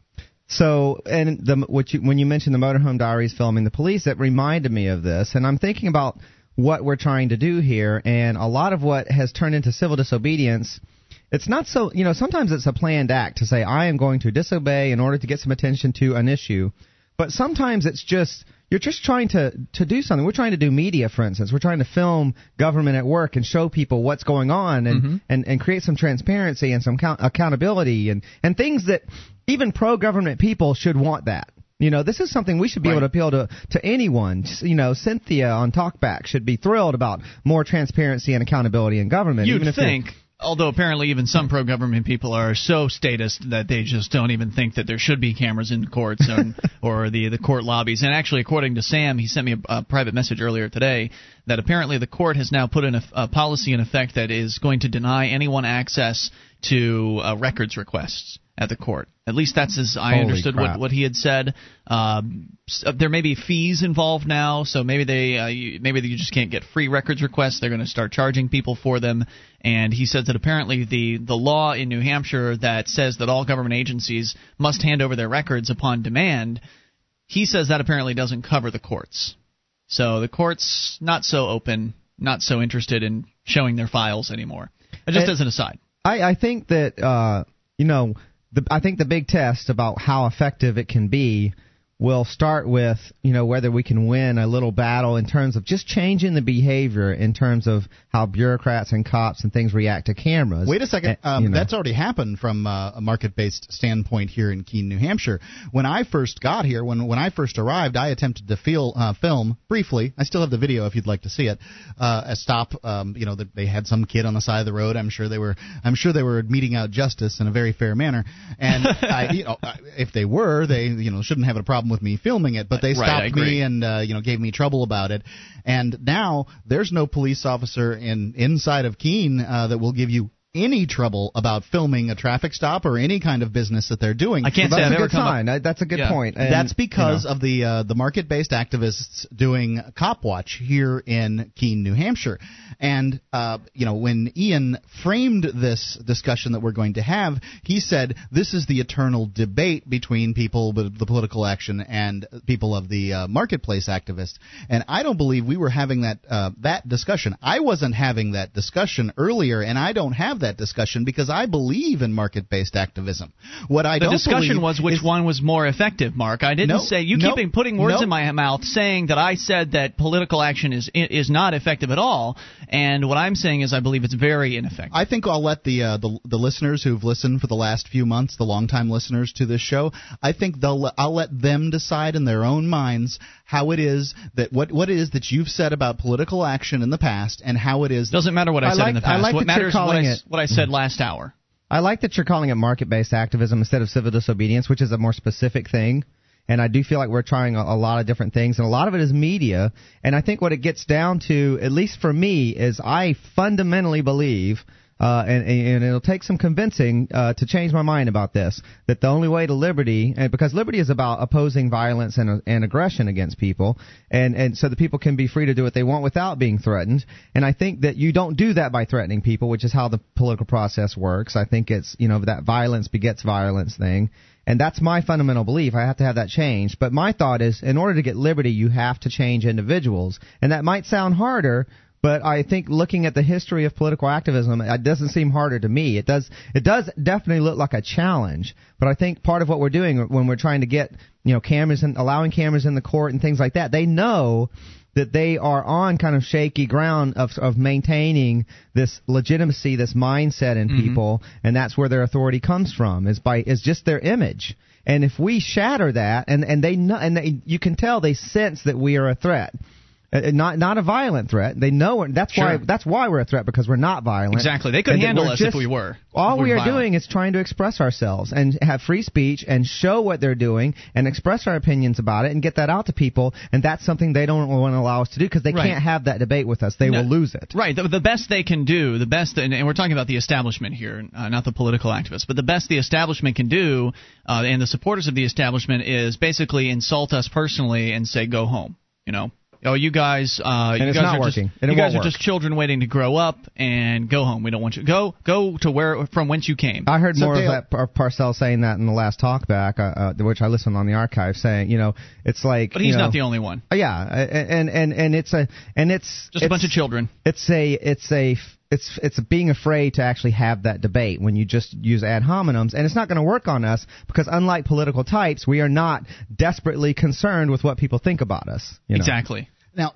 Dale, you said that you didn't believe that political activism could bring us to liberty because liberty has to do with nonviolence and not hurting other people. And I think that this is one of the complaints that those who do political action, who want to see step-by-step, incremental moves towards liberty, have with the... Oh, I want to see that too, by the way. Voluntarious... Step-by-step, incremental, I'm all for that. Right, and don't you think that we could have step-by-step, incremental moves towards liberty by ensconcing in law more freedoms, allowing people... So you don't think that... Not by working through the political system. So you don't think that might happen. Going through the political system, for instance, on the marriage that issue. That may happen, like perhaps some legislator could do something like, abolish state marriages in New Hampshire. I think that would have a lot of effects ripple nationwide. I think there would be some problems with it. But don't you think that they could do that from within, and then that would allow gay people to get married in the church of their choice, people that don't believe in gay marriage to get married in the church of their choice, that you would have a lot of marriage freedom because then the legislators had ensconced that in law. Mark, liberty will be reflected in the political system. There's no doubt about it. The political system is what's infringing on our liberties. So, yes, without a doubt, that political system has to change, but I do not think it will be happening by working by their rules through their system. We will have an impact on the political system by changing minds and changing the culture. I understand where you're coming from, and I support you doing whatever activism that you are passionate about and whatever works for you, because it wouldn't work for you to do political action if you weren't excited about it. However, the people that are excited about it might have some success. Would you agree that up to this point, civil disobedience for liberty has worked nowhere in the world? Right, because they haven't concentrated enough people in one area. I thought to be civil effective, disobedience right? was quite effective in equalizing black people in this country. Well, apparently it's swung the other way because even as late as the 80s, you had things like affirmative action and all that kind of thing. So the pendulum's now getting back to... They started using politics. Right. They did, absolutely. But that's how they managed to get their victories, ensconced in law, and I think that's a good thing. But they changed the culture by breaking laws. And that's what made it possible for the politics to change. They didn't go in there and do that. What they did is they changed the culture, and then politics reflected that. I'm not here arguing against civil disobedience. What I'm saying is you have to have enough people with feet on the ground doing your civil disobedience. I am arguing against politics. If you can get those kind of people with the feet on the ground, then I believe you can get something like 100 more per person, feet on the ground, doing political activism, because it doesn't take the commitment level. Well, more on the way here. 800-259-9231. That's the SACL CAI toll-free line. I am just trying to recruit people over to the market-based side and to show them how ineffective the political system is. By kicking sand in their face. More coming up? No, that's not what's going on. It's Free Talk Live. I had a great idea at work yesterday. So, I gathered my A-team to meet online using WebEx. I passed the ball to Carol in Atlanta, and I created some killer graphics. Then I passed the ball to Taz in San Jose because I write the code that makes their ideas work online. Then I pass the ball to Logan in Cambridge. I'm kind of the keeper of cool. And hey, it was cool. So now my idea wasn't just an idea. It was our hot new product line, created by our national development team. Spread across 3 time zones. And we couldn't have done it without passing the ball. Using WebEx, the only way to pass the ball online. Pass the ball. Get your ideas rolling. Go to WebEx.com and try WebEx free. Just click the radio graphic and enter promo code 606 to get a free trial and a free retractable VoIP headset. Remember that code, 606. WebEx from Cisco. WEBEX.com. Free headsets available while supplies last. Terms and restrictions apply. See website for details.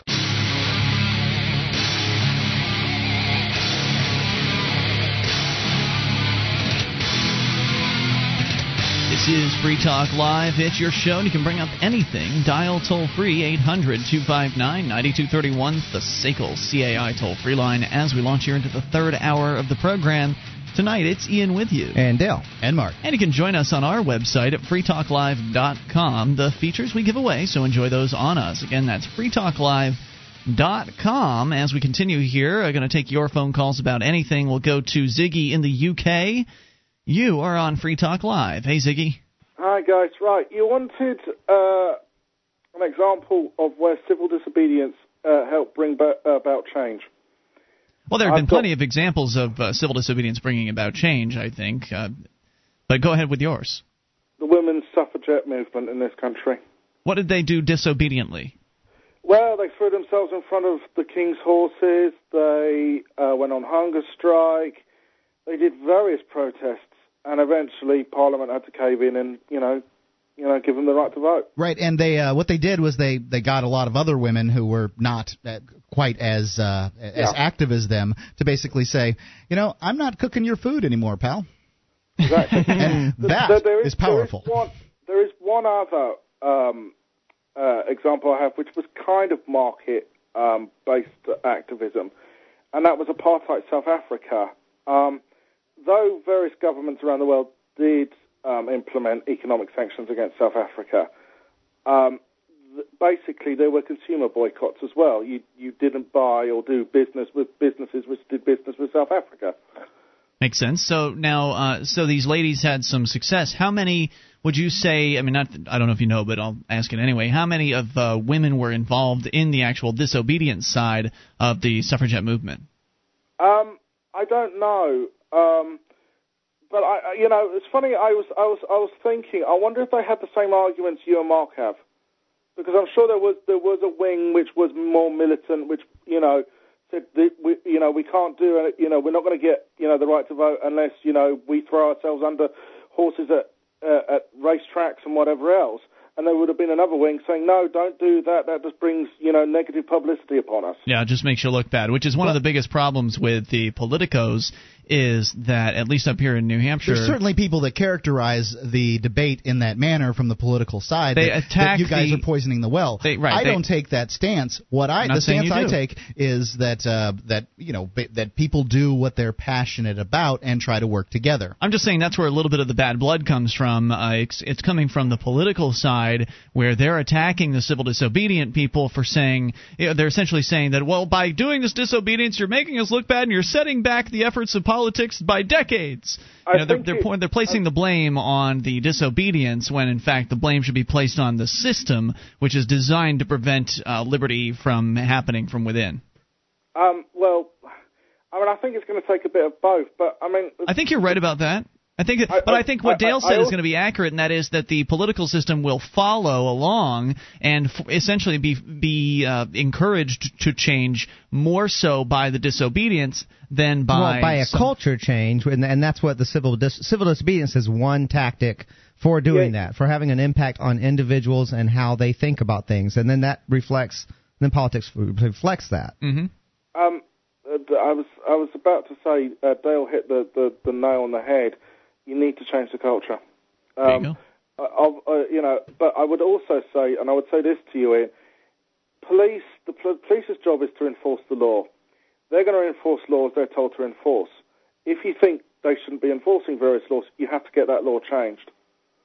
Well, that's not true. The police have discretion as to whether or not they enforce the laws, so the laws can be written however they want, and the police can decide. Do they know whether or that? Not. Do they know that? Are they taught that, or are they just taught? It's right there in their statement of ethics, at least for the Keene Police Department. It's right there, the top thing in their mission statement, basically, is that they will enforce the law and use discretion. So that means that they can decide when they enforce the law. So if you actually had the police if the police were of the mentality that they were actually analyzing the laws that they were enforcing and making decisions about them, which I don't know how many of them are of that mentality, but if there were more of them with that mentality, then we probably would have less potheads getting arrested out there, because fewer potheads being arrested, because that's just it's an inhumane thing to do. It's the wrong thing to do. But most cops are out there enforcing bad laws. But they don't have to. There is no obligation for them to do anything. Certainly, they have no obligation to enforce all laws. Obviously, they don't. There are plenty of laws that go completely unenforced. And I think there's tremendous potential for affecting how they go about their jobs if they feel more accountable, because people are filming them, and they feel and people can film them without huge repercussions, so that more people will start doing it, and so that just people just holding them accountable. I'll tell you what you could do is, I know that some states have some really ancient statutes on their books. You should find one of those, one which is anachronistic now and that you're not going to get arrested for.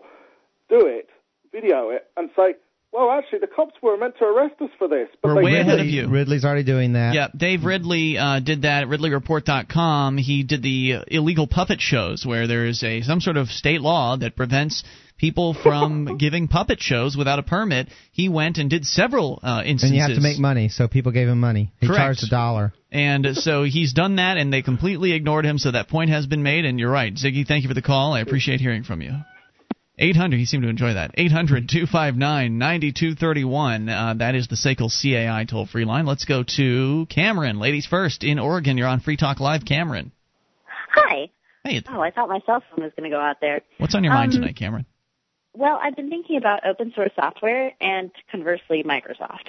Okay, sure. What about it? Well, okay, so I know that you guys are very, anti-government, for I'm what it's worth. pro-freedom, actually. I prefer that term. Oh, okay. Well, that's good. Well, I am also pretty pro-freedom myself. Great. And I feel that using Microsoft Windows or any kind of Microsoft product is totally anti-freedom. Why is that? Well, part of it is because the nature of Microsoft, for example, they're like in every government computer, they're in every school computer. When I was growing up, there were mostly Macs at the school that I went to. Government agents use it depends on their school. Actually, when I went to school, which is pretty recently, they switched from Mac to Windows. Government agents use ballpoint pens. Are ballpoint pens anti-freedom? Well, I mean, there's kind of a difference. A ballpoint pen you can't use to monitor anything, and a ballpoint pen doesn't crash. A ballpoint pen works exactly as you would think it works. Some ballpoint pens do run out of ink at times; they get clotted up. So the ballpoint pen technology, although much more mature than Microsoft's, it has its bugs. Now, let's be fair, though. I mean, Cameron, is Apple also something that freedom lovers should not use? Apple software, should they avoid that also? Because a lot of governments are using Apple.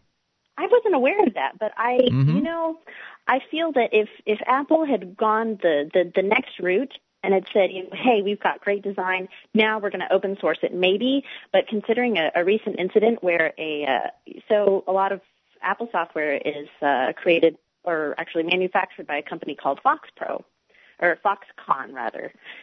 This is in China, and recently there was an incident where an employee at Foxconn had secrets about the 4G iPhone, and he was pursued by the Chinese government and the police and not the police, but Foxconn apparently has its own little police force, and they put him in prison, and he jumped off the 12th story and killed himself. Okay. So I have a feeling that I don't think that Apple software Apple hardware is something that we should support either. So definitely Microsoft is where they are largely because of really, really obscene patent and copyright laws. Is where Microsoft. Yeah, well, not only Microsoft. A lot of those patent laws and stuff are suing definitely people are anti-freedom. And I agree with you. Some of these huge companies have sued the crap out of people in order to not have to compete in the marketplace and maintain their monopolies and so forth. Cameron, do you remember this kind of referencing back? But say prior to the 80s, Harley Davidson motorcycles had their reputation for being kind of clunky, leaking oil. You had to do a lot of. You drove 1,000 miles and you'd have to do some maintenance and repair. You'd drive another 1,000 miles, do some more maintenance and repair. And I've got to say, having been using Linux, and my wife's been using Linux now for, I think, close to 2 months, that it's the equivalent. Linux is a hobby. It has not yet made it to real OS status. Not prime time? No, let's give Cameron a chance to respond to that. Crap. Hang on. We're going to come back more with Cameron and your calls as well. Free Talk Live.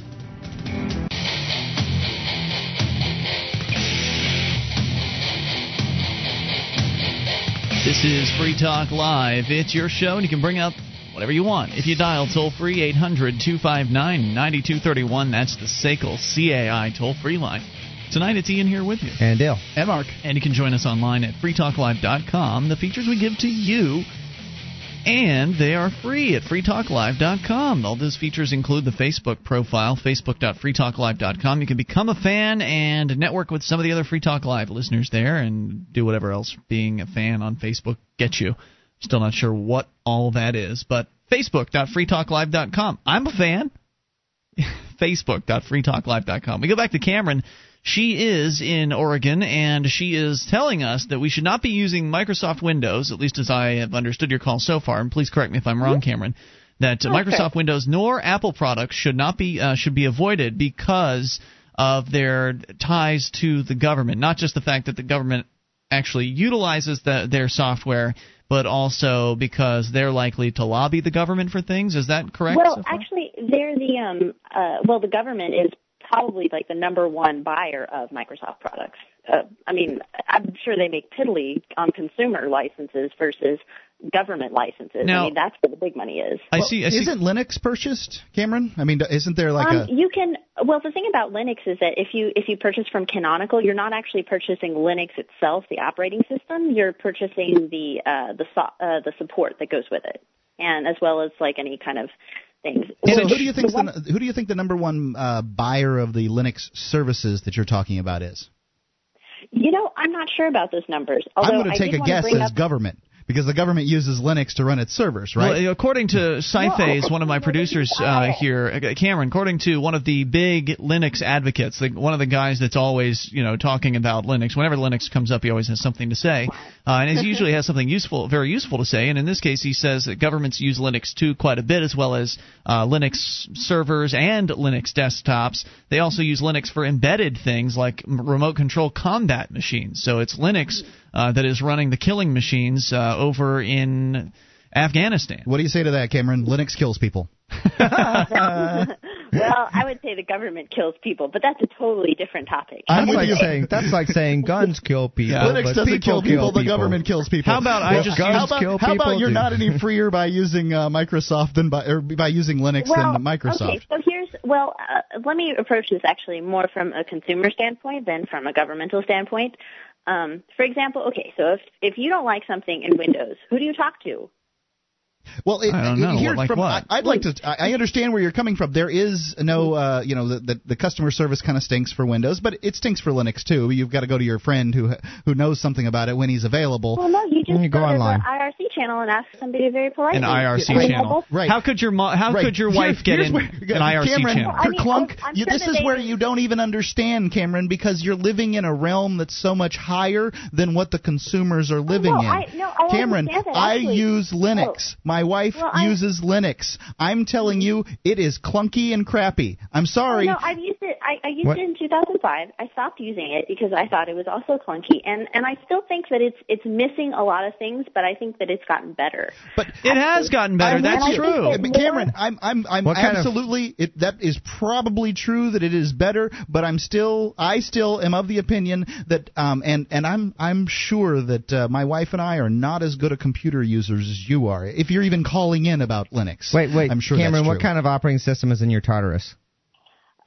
TARDIS. You really want to know? TARDIS. Yes, my TARDIS. I'm not really a Doctor Who fan. Well, my TARDIS just runs on candy, but it runs on jelly beans. But no, I'm currently using Mac OS with a Linux VM because I was previously a Mac user because I really like the interface, and also I do a lot of art as well as doing web development. Tell you what, how about this? How about you take a picture of yourself or a video and you submit it to the Shrine of Female Listeners, and that will go up on our Linux-based server that Free Talk Live runs.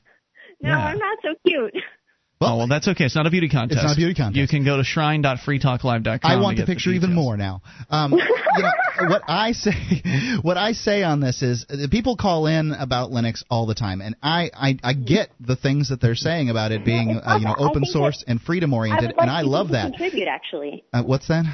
I think people should instead contribute more, and in fact, if they want, Wait. Contribute to what? Cameron, I can't contribute. Contribute to what? Oh, well, because they always are looking for people that can submit bug reports, and I mean, that's, I think, most people don't have an interest in doing that. Right. Most people aren't interested. I don't want to play around with your little OS, Cameron. You sound great and everything, but I want my computer to do the crap that I want it to do, and I want it to do it immediately. I totally agree with you too. I would love to see the day when Linux becomes so amazing that I can give it to my mom. But that's why so that day is not here yet, and I thank you for admitting it, and I thank you for the call tonight. Yes. 800-259-9231. And it's calls like Cameron's that convinced me to try Linux, and I gave it to my wife, who comes to me for computer advice, if you can imagine being in that circumstance. And wow. Did you do Ubuntu? We went, yes, the Netbook Remix. I don't know how he describes some of the problems he's having. I've never had I can list them off. It. They are legion if you'd like to hear them. My favorite is that when you're on Firefox and you use the down arrow to scroll down like you do in Windows, you just go down a little bit when you push the down arrow. No, pulls you straight down to the bottom of the page, and all you're doing is reading the contacts, contact us or whatever, the crap at the bottom. It's just that doesn't happen to me. Crap. I don't know what is going on with your installation. That's very he's got the Netbook Remix, so maybe there's a bug there. Maybe I could just go on an IRC server and submit a bug report and have somebody fix it right up for me. Right, you know how to do that, right, Mark? Yeah, and I'm sure that they'd stay right online with me while I had to reboot and then come back. And someone might. This is a hobby for them, so they might be like, they'll be fascinated with your problem and want to know why it's happening, and they'll probably sit there with you and give you support. This is not something that the average... You'd have to pay $20 for. Right, this isn't something the average... But I wouldn't need the support at $20 an hour on Windows because the program would load. This is not something that the average person wants to deal with. They don't want to get beta software because they aren't beta testers. They're not interested in being the first in line to get the buggy version, the new buggy version of Firefox, so they can write emails to the developers about what's wrong with the product. It's just not what people are interested in. When we're talking about consumers here, the average computer consumer wants the computer to boot up when he presses the power button, and then the internet to come up when he opens the web browser. That your Windows never locks up or does anything weird. Windows is it's the more stuff you install on Windows, the more unstable it's going to get. But I can tell you that I've had my servers, my audio servers running here in this studio.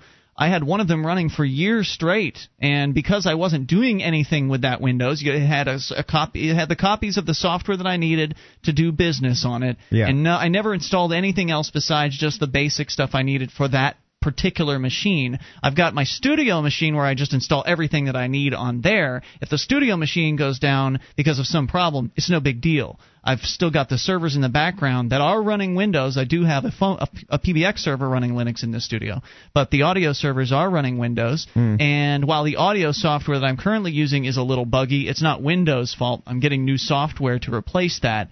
But as far as the stability of the Windows system is concerned, I had one server run for years and years, and maybe I rebooted it a few times after installing some updates or something like that, but years, 24 hours a day, 7 days a week, it was plenty stable to get the job done that I needed to do. So how about consumers use what they think is best to get the job done? I think that makes the most sense, at least in the realm of operating systems. And I'm with her. I'd like to see Linux be ready for prime time and be real competitive and bug-free. And I'm not saying Microsoft is bug-free either. I'm really not at all. It's a heck of a lot less bug-free. But it's also what I know as well, and that's a big factor too. Free Talk Live.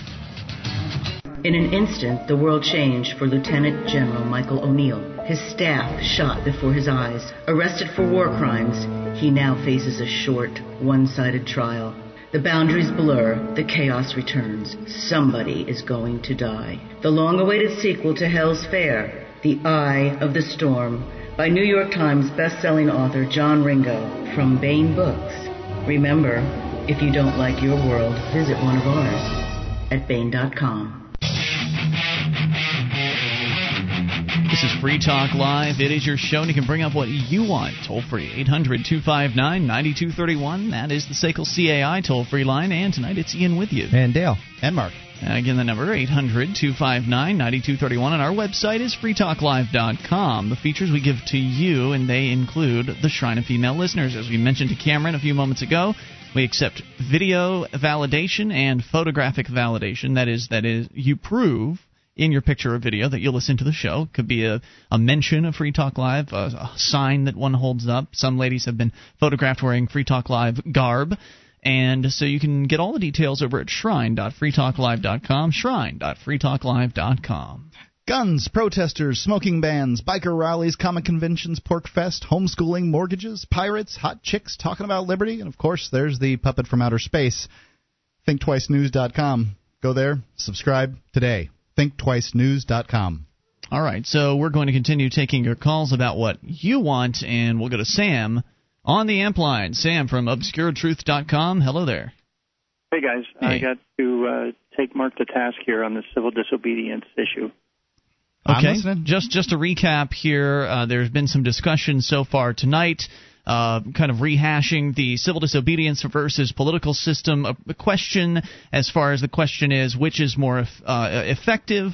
Mark, you're saying that you really believe that the political system isn't that effective, but you also don't believe that the civil disobedience thing is that effective either.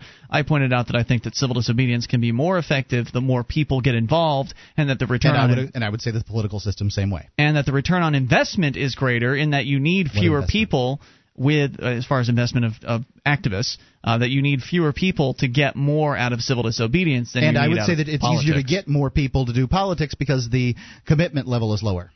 So, Sam, with all that said, your thoughts? But, Mark, are you saying that civil disobedience is not as effective right now just because of the numbers?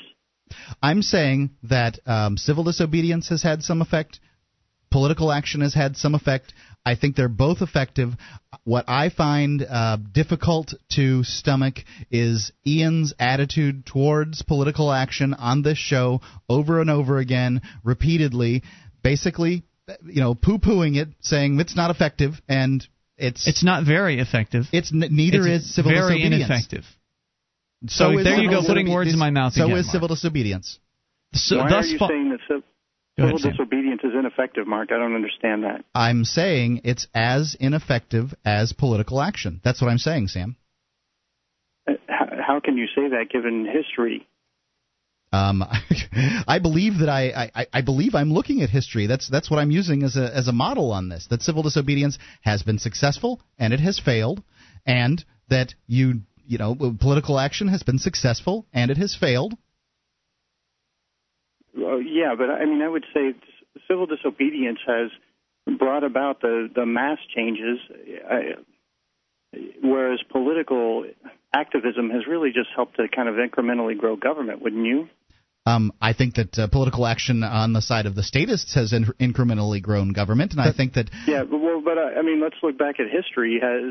Are there examples of societies that have grown incrementally smaller once people got involved in politics? Well, there isn't an example of society where people have been had a concentration of liberty activists, political and otherwise. They're trying to shrink the size of government. Nor has there been a society where there've been civil disobedience liberty activists trying to shrink the size of government. So I think that what we've got to do is we've got to use the examples from history that don't have to do with liberty. And yes, you can incrementally grow or shrink the size of government with political action, and you can have some successful ventures with market-based activism. So where does Gandhi and Martin Luther King fit in there? Well, they used market-based that was activism. Not mass civil disobedience in a local area to affect change. Now you're talking about mass civil disobedience, and okay, so it's just the smaller scale civil disobedience that is ineffective? Well, I'm saying that it matters how many people you can get involved. Let's face it, we are snowballing in terms of attracting people here, and what we're doing now is just it seems to be the tip of the iceberg. So I don't see that. I don't see it. Where's that snowballing? I'm not there. In Keene, New Hampshire. Yeah, true. We drive them out of here with sticks and torches in this place. That's not true. The number one political activist of the year has moved to Keene, New Hampshire. Who's that? Keith. No, I understand. I don't encourage political activists to move here, but I don't say not to. I say you're welcome, but I say there's not going to be much support here because we don't have many people who do much politics. And there's not much you're going to get done. I'm just trying to be honest with them. Because you're starting well below zero in Keene, in the most socialist place in the state, whereas you can move elsewhere and already start at above zero. Are you saying that they are getting snowballing numbers out in Concord and Manchester? The numbers are growing. All you have to do is go to the freestateproject.org. I monitor it on a daily basis. Look at the movers, look at the signers, and you'll see that there are people signing. The people signing up as having moved, excuse me. Okay. Sam? All right, Mark, I want to go back to your numbers game. Tell me more about that, because that's really at the heart of what I'm taking issue with. I think you need to get more people to be more successful. To be successful, you're going to need to have more people doing civil disobedience type activism here in Keene, New Hampshire, and I support that. Should we be doing civil disobedience until we get the numbers? Sure. I think you should do it right. I don't think you should do just willy-nilly civil disobedience, and I'm going to give my opinions on that. And so you think, refusing to show ID is one of the ineffective forms of civil disobedience from our discussion last night? I do. Okay, you know Gandhi's first protest, he burned his government ID by himself alone. Fine. but he was ineffective, huh? Well, was that where he stood? I think that perhaps That's exactly where he stood. He announced it in public and said, "I'm going to go burn my ID." The police showed up. They beat him as he was doing it. And, it was by himself. He was the only one that burned his ID that day. But didn't that move on his part bring more people to his message? Absolutely, and he affected a culture change. He changed raise awareness individuals and attention, and then more people joined in, and it became successful. But to say that, well, it's not going to work because you don't have the numbers, that's, I think, a little short-sighted. I don't think that Gandhi managed to, wrote the book on civil disobedience that needs to be followed letter by letter.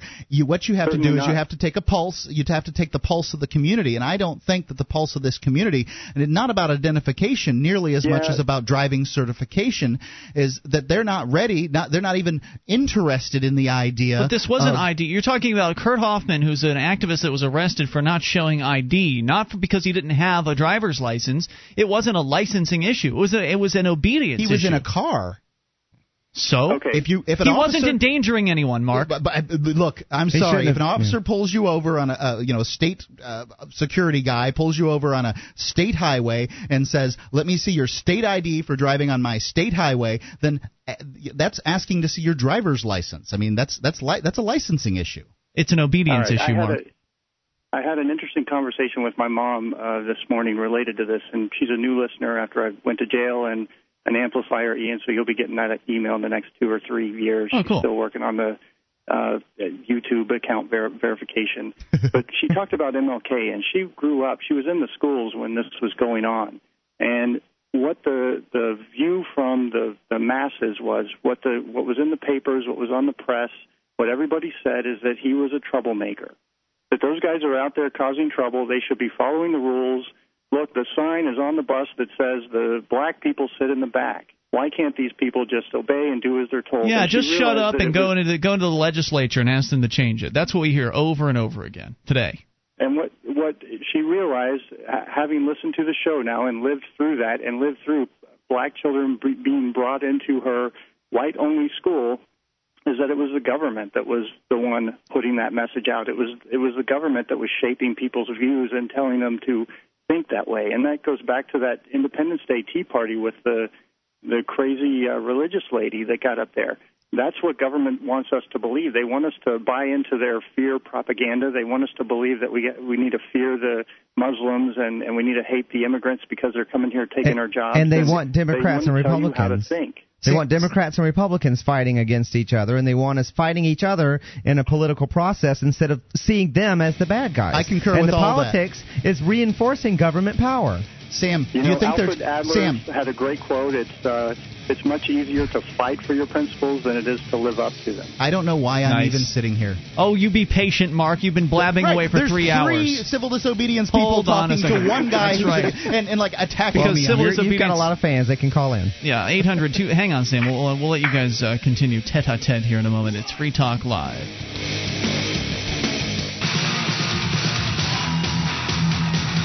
This is Free Talk Live. It's your show, and you can bring up what you want via the toll-free number at 800-259-9231. That's the SACL CAI toll-free line. Enough time for your call here in these remaining moments. Tonight it's Ian with you. And Dale. And Mark. Inviting you to our website at freetalklive.com. The features are free, so enjoy those. And if you like the show and would like to help support Free Talk Live, you can become an amplifier for as little as $3 a month. We'll take that money in, reinvest it into the show, get on more radio stations around the country, and bring new internet listeners on board as well. The details are at amp.freetalklive.com, and you'll learn about the perks you get, like access to the AMP-only call-in lines, chat room, forum, and more. amp.freetalklive.com. Audible.com offers over 60,000 downloadable audiobooks, magazines, and radio shows for your iPod or MP3 player.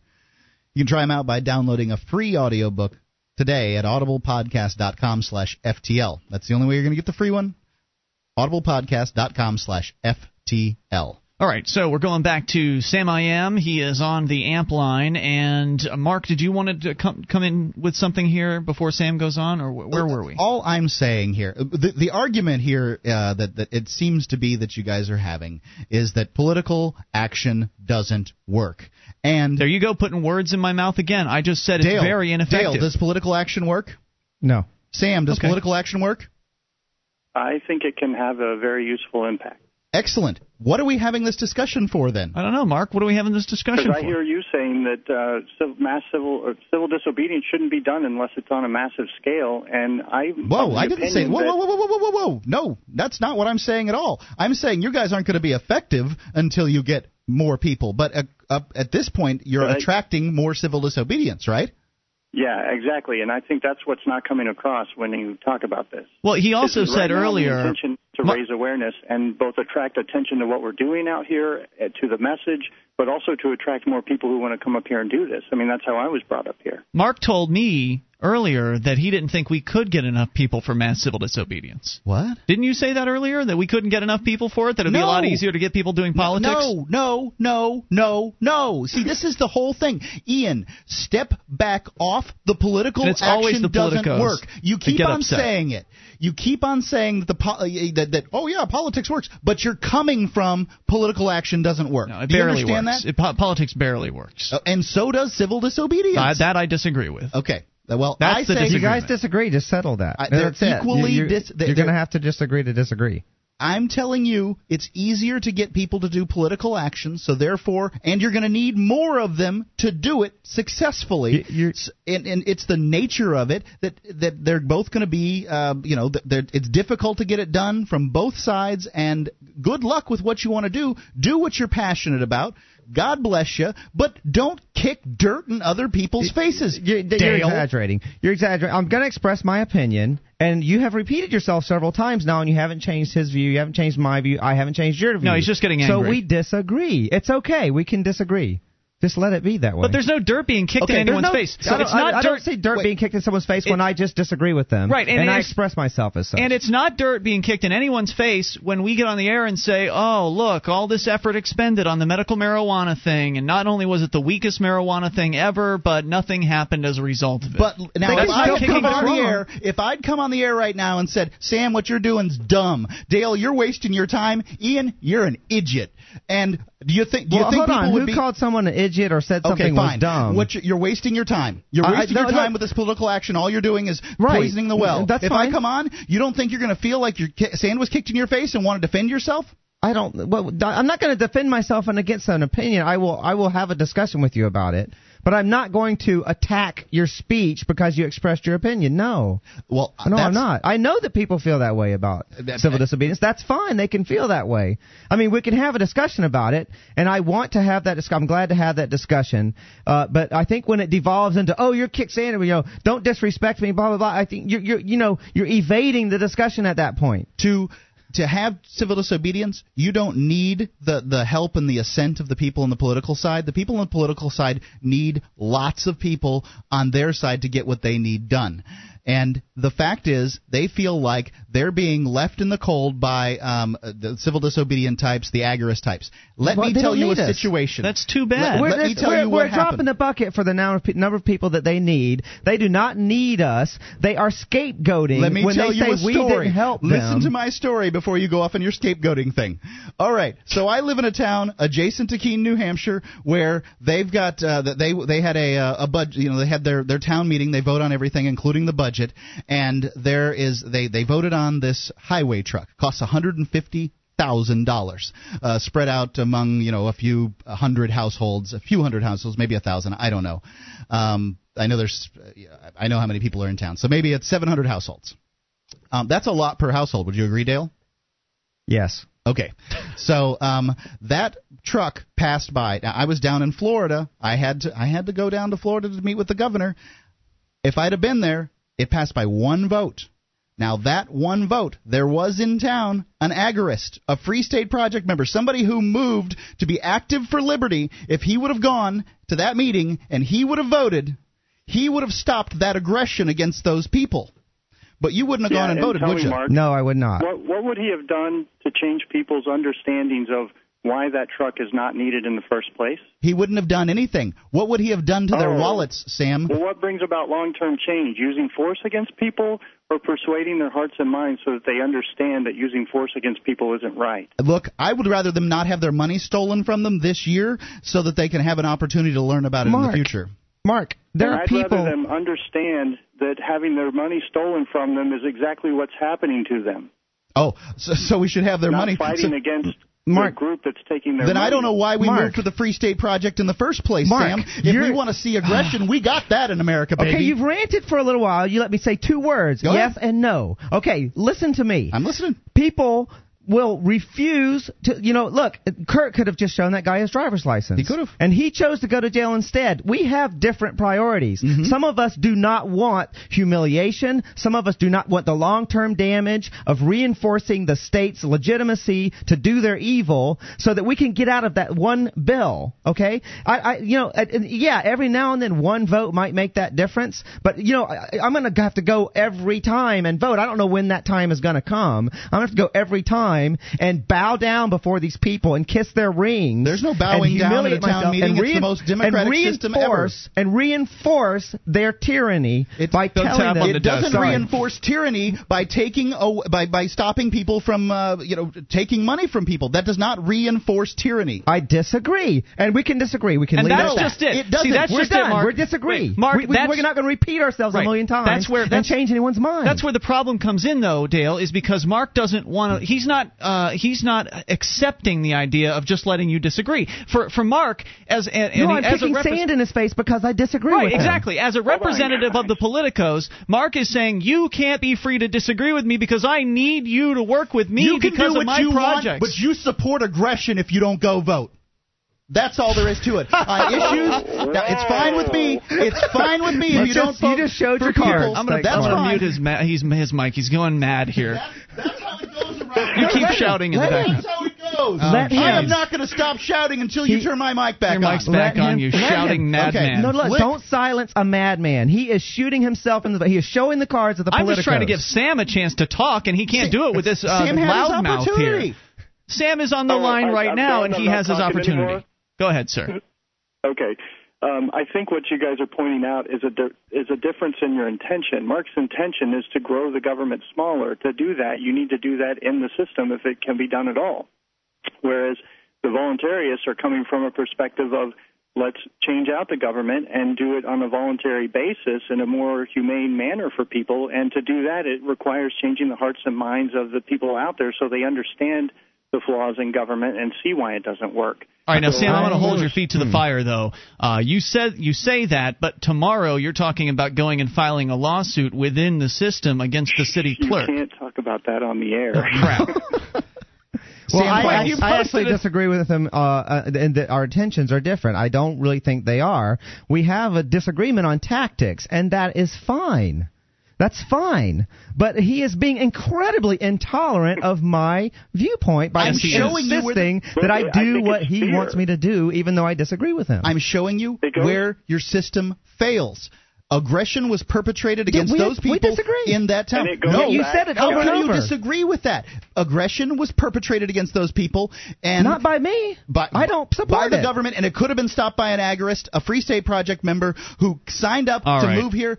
You know what? If someone attacks me, you could jump in front of me and catch the bullet. We're going to keep this going. We're going to do an extended edition here. We're going to keep this going on after the show, after the radio show here, because it's just too intense. And I think it needs to continue on. So, Sam, if you want to hold through, hang on one moment. We're going to come back with more Free Talk Live off the radio edition, the internet-only edition. For those of you on the live stream, for those of you on the radio, thanks for listening tonight. We always appreciate you. And you will get more of us tomorrow night at the usual time. So we'll see you then. Internet listeners, stick with us here in a moment.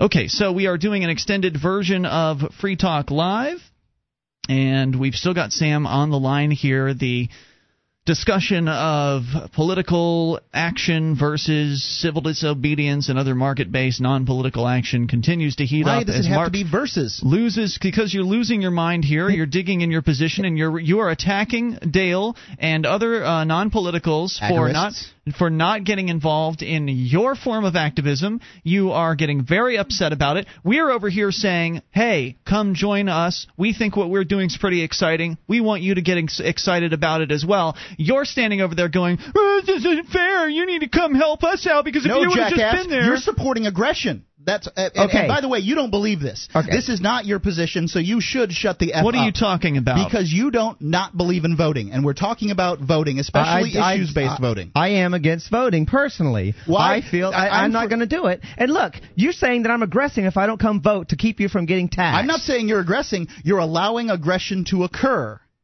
Okay. When you could have done something extraordinarily easy.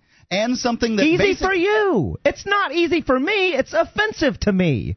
I can go out. You can walk out naked in front of a bunch of people. Some people will not be bothered by that. Other people would be incredibly humiliated. For me, going and voting in a system that I find appalling and offensive is absolutely humiliating and not acceptable to me. It's immoral.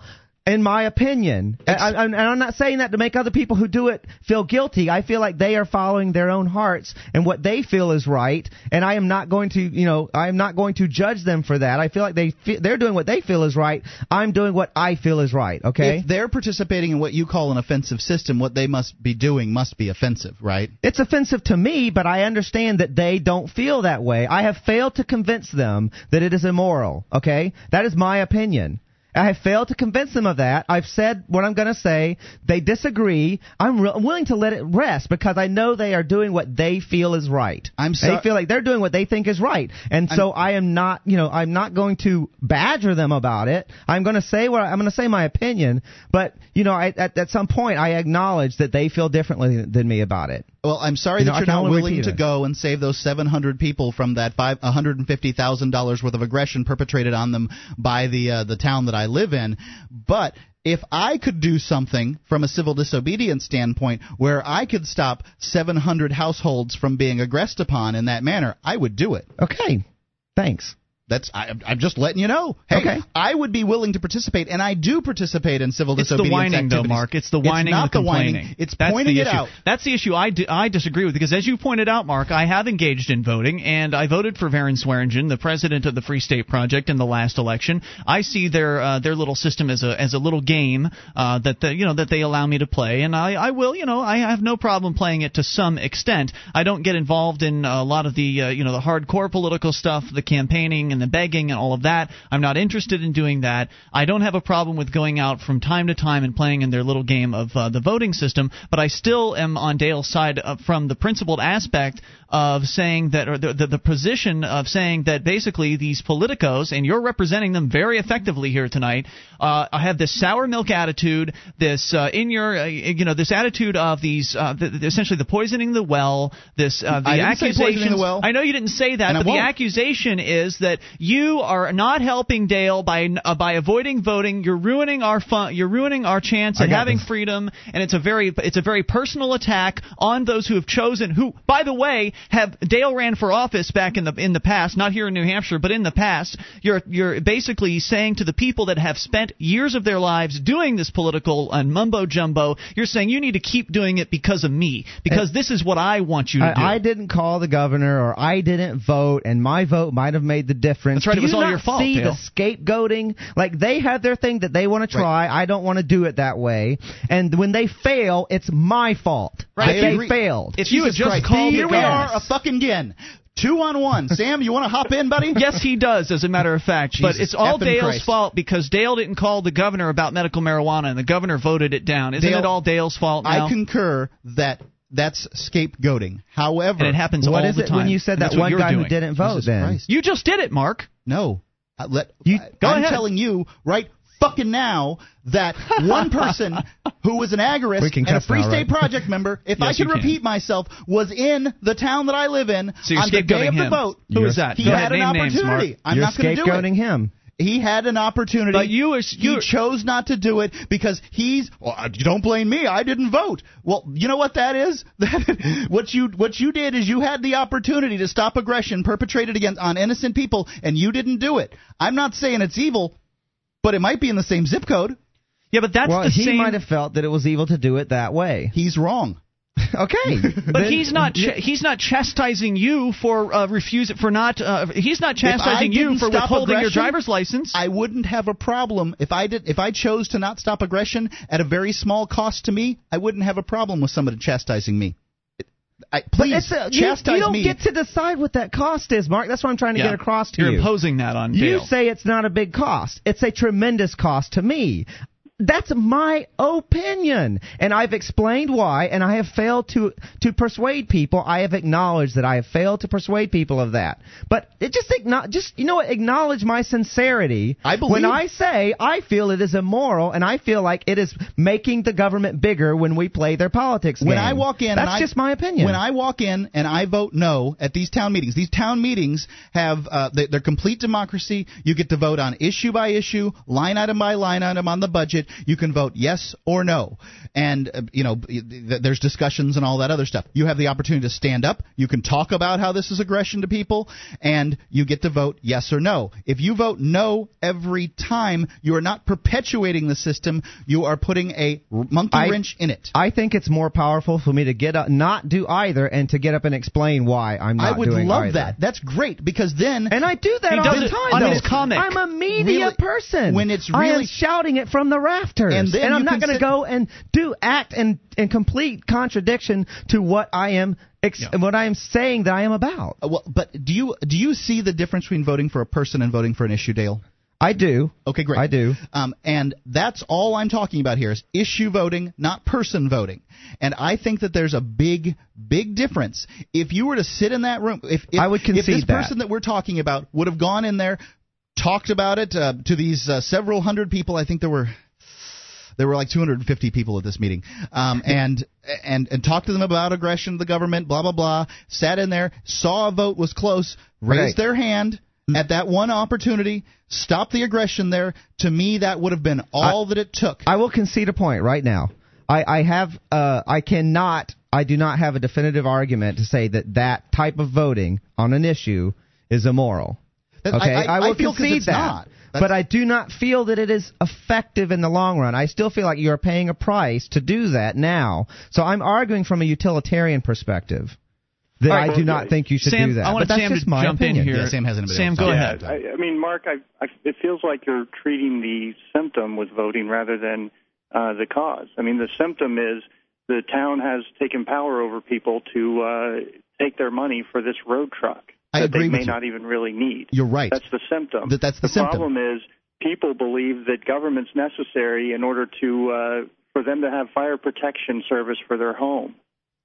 In this case, it would be roads. That's not going to be changed by getting in the political system and passing laws that take away the fire department, because people still believe it's necessary. Sure. What brings about long-term change is changing people's hearts and minds. Sam, when doctors try to heal people, they also, at the same time, try to mitigate suffering. Don't you think that that's of value? No, yes, screw them. Let them suffer.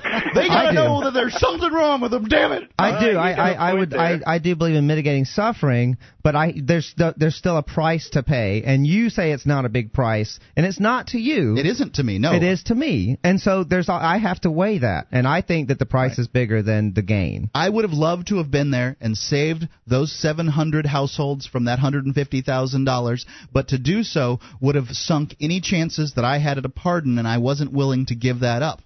You didn't get pardoned, by the way. I did not. Well, but I didn't know that. As all I had to, I took my chances. Hold on.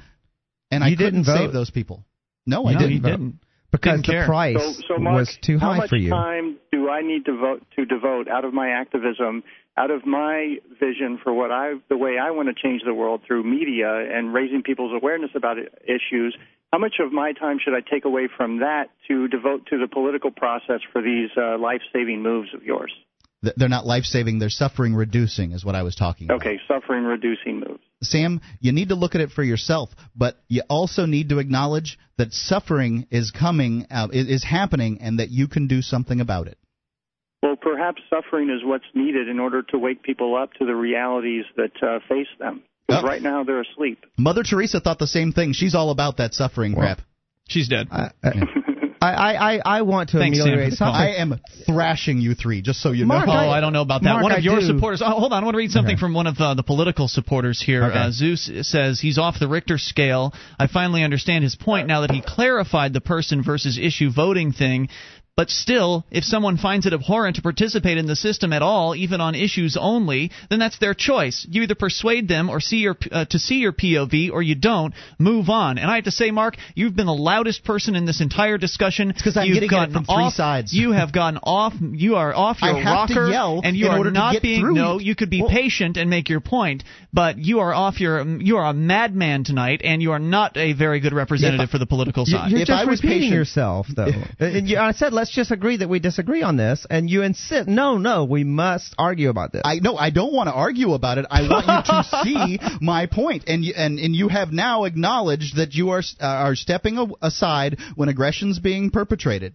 But you've not been persuasive, though, Mark. You haven't persuaded him, and I can tell you there are people listening that have not been persuaded by you either. Sam, let me give Sam a chance here. I am not stepping aside. I'm doing all kinds of things to stop the aggression. I am just not choosing your tactic. This is why I'm yelling, is because you guys, you talk, then Sam talks, then Dale talks, and of course, in order to get in, because I'm taking it from three sides, it's not an interchange sure, here. Mark. Sure, you just act like you're being picked on.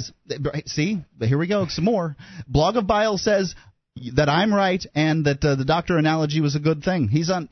Apparently, I'm persuading anarchists. You're not. What are you right about exactly? You're right that Dale should bow down to your demands and start doing political action when he doesn't feel like he should. I think that Dale, if he has the opportunity to step in and stop aggression, that he should do that. That's the right and moral thing. All right, let me give Sam one more chance here. That is your opinion.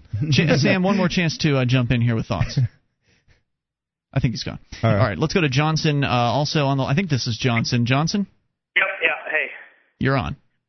So I think another analogy that Mark really hit the nail on the head on, and you know what? Bing, bing. I think he started trouncing you guys the moment Sam jumped in and made that suffering might be necessary comment. Yuck.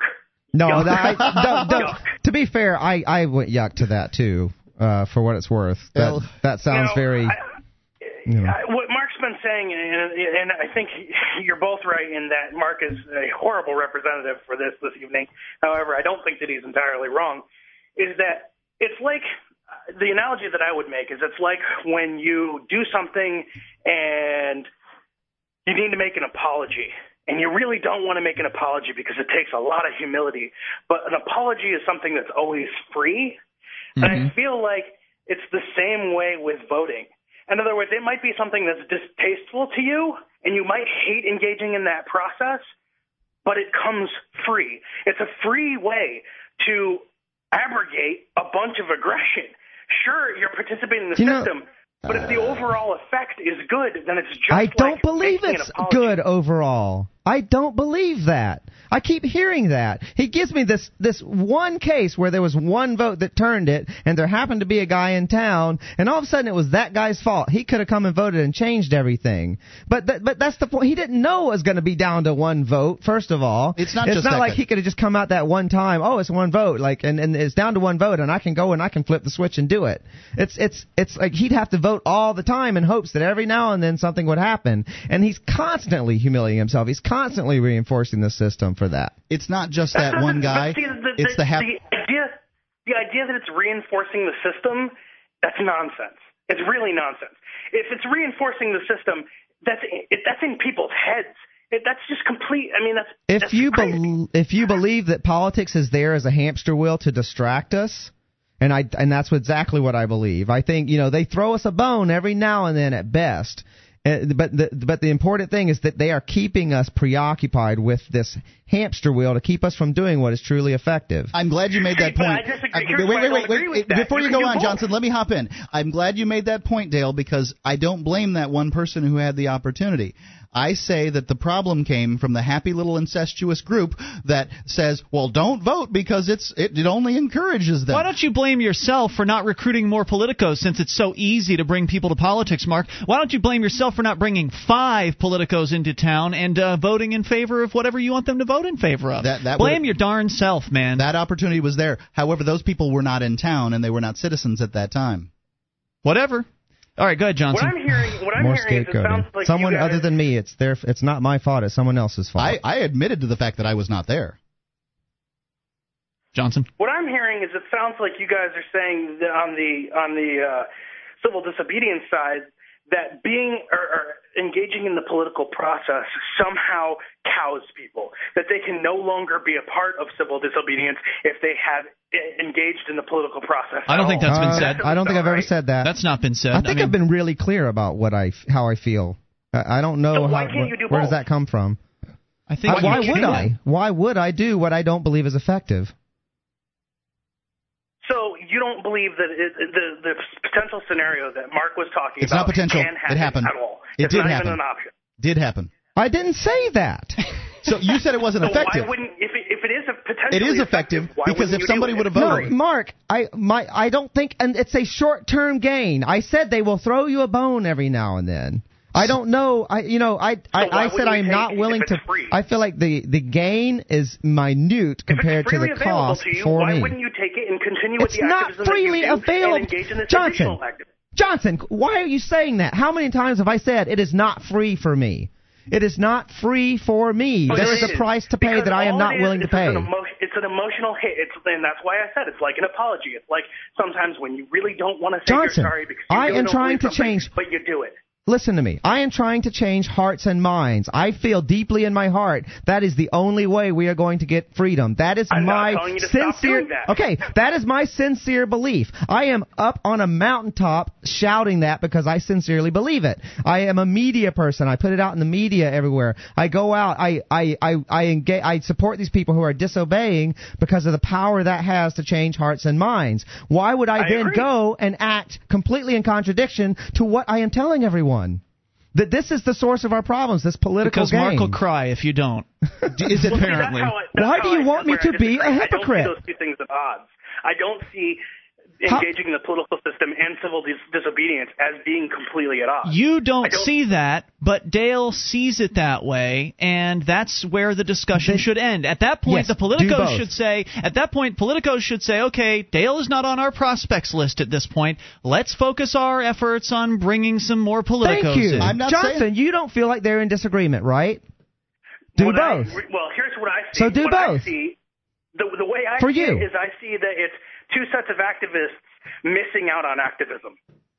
Whatever, man. I don't think Dale feels that way. Is that such a tragedy? I don't think I'm going to be engaging in civil disobedience and voting. Johnson, is it such a tragedy that we are small. I mean, we are, at least at this point, we are pretty small. And if we get big enough to where we could have a political impact, it's over. At that point, we will be an unstoppable force from civil disobedience. But we're small. We're not that many people. And for the politicos to be so obsessed with getting us to do their thing, it's irrational. Where is this coming from? Why can't you let it go? It's not irrational to those 700 people. Oh, God. Let it go. Those 700 people are suffering right now, and it's because of agorism. They're suffering, no, sir. Wow. They're suffering because they're allowing themselves to be controlled. They're the ones cutting those checks to the state. What 700 people? The 700 households in the town that I live in are suffering because and somebody could have stepped in who chose not to. They're suffering because they are the ones cutting the checks to the state. They're the ones voluntarily submitting to their own oppression. If those 700 people decided to stop cutting those checks tomorrow, it'd all be over. But nobody's willing to take a risk because they're a bunch of pussies. And the risk is very, very high. You're not taking the risk either, pussy. I'm ready to do it. Give me 4 other people. I wish you had them. I want you to have them. That's right. I do too. I'm ready to have my house put on the line, bitch. But what I'm telling you, call me a bitch. I'll tell you that one person could have stepped out and put a couple of hours in their evening. I am not. I'm saying that there was a person who had a very small bit of overhead that they could have stepped in and saved 700 households $150,000. And you keep on mitigating How many people didn't vote in that area? Oh, a whole bunch of them. Okay, then. Don't scapegoat that one guy. That one guy. And none of them moved knew. to the state of New Hampshire to work for liberty. Not in the way he thought was best, not Mark. That way. That's not how he wanted to do it. He moved to vote originally until he got with the happy agorist group. Mark. Poisoning the well. Mark, now you've done it. Now Mark, you have accused us. You say it's such a small group, Dale, and you're not. No, that guy made a difference. You're repeating yourself again. You have failed to persuade me. I know it's frustrating. But But at some point, you just acknowledge that we have different viewpoints, and we can agree to disagree. It's this insistence that is divisive. No. Let it go. I have let it go. Look, you don't see me talking to people about it. I'm telling you they're doing something wrong, immoral in my mind. Right. That's what I'm telling you. And you're not going to convince me it's not immoral. Okay. I accept that. Right.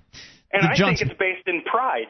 Yes, it is. They don't want to say I'm sorry because I showed them an instance where they failed to step forward. You are questioning my sincerity. This is what I am having a problem with. Look, we disagree. Dale, I know you want to stop aggression. This is the intolerance of the politicos. I am showing you that there was an opportunity to stop aggression, and it wasn't taken because of this no voting stance. There's an opportunity by all the politicos to stop aggression by stopping obeying the state. But no, it's always the word from the politicos is, well, we better obey because we might get hurt. That argument is nonsense because you know that the real politicos, not people like Mark, not people like myself who are willing to vote, not people like yourself who are willing to participate in property taxes, guess what? You know that if you immediately stop, that they're going to come to your house with guns. That's right. I know that, Johnson. Johnson, I know that. That's why I need other people to join me in that particular civil disobedience because they can't come to all of our houses with guns. You're missing out on activism by saying I'm not going to be participating. Thank you for the opinion and thank you for the call. I appreciate it. We still disagree. We've got more calls here. I don't know who any of them are. We're just going to go on screen to these AMP callers. And you are on the air. Hello there. This is Free Talk Live, Extended Edition, Internet Edition. The phone number here is one of the numbers. You've got the amp lines if you're an amplifier. Also, for those of you that are not, 603-435-1105. That's 603-435-1105. Is anybody there? Please say hello. I can hear breathing. If you called Free Talk Live tonight, say hi and what your name is. Go ahead. Goodbye. We're going to try the next line here. Hello, you are on the air, amp line. Hi. Hey, who's this? Illinois. Matt in Illinois. What's on your mind tonight? Well, I'm going to join in on this conversation, just give my own little observations. I'm going to take this back to the beginning where Mark was talking about the attitude that you have, Ian. And I just wanted to say that it comes across on the radio, to me at least, that at times you do seem to totally diss anybody who is trying anything political.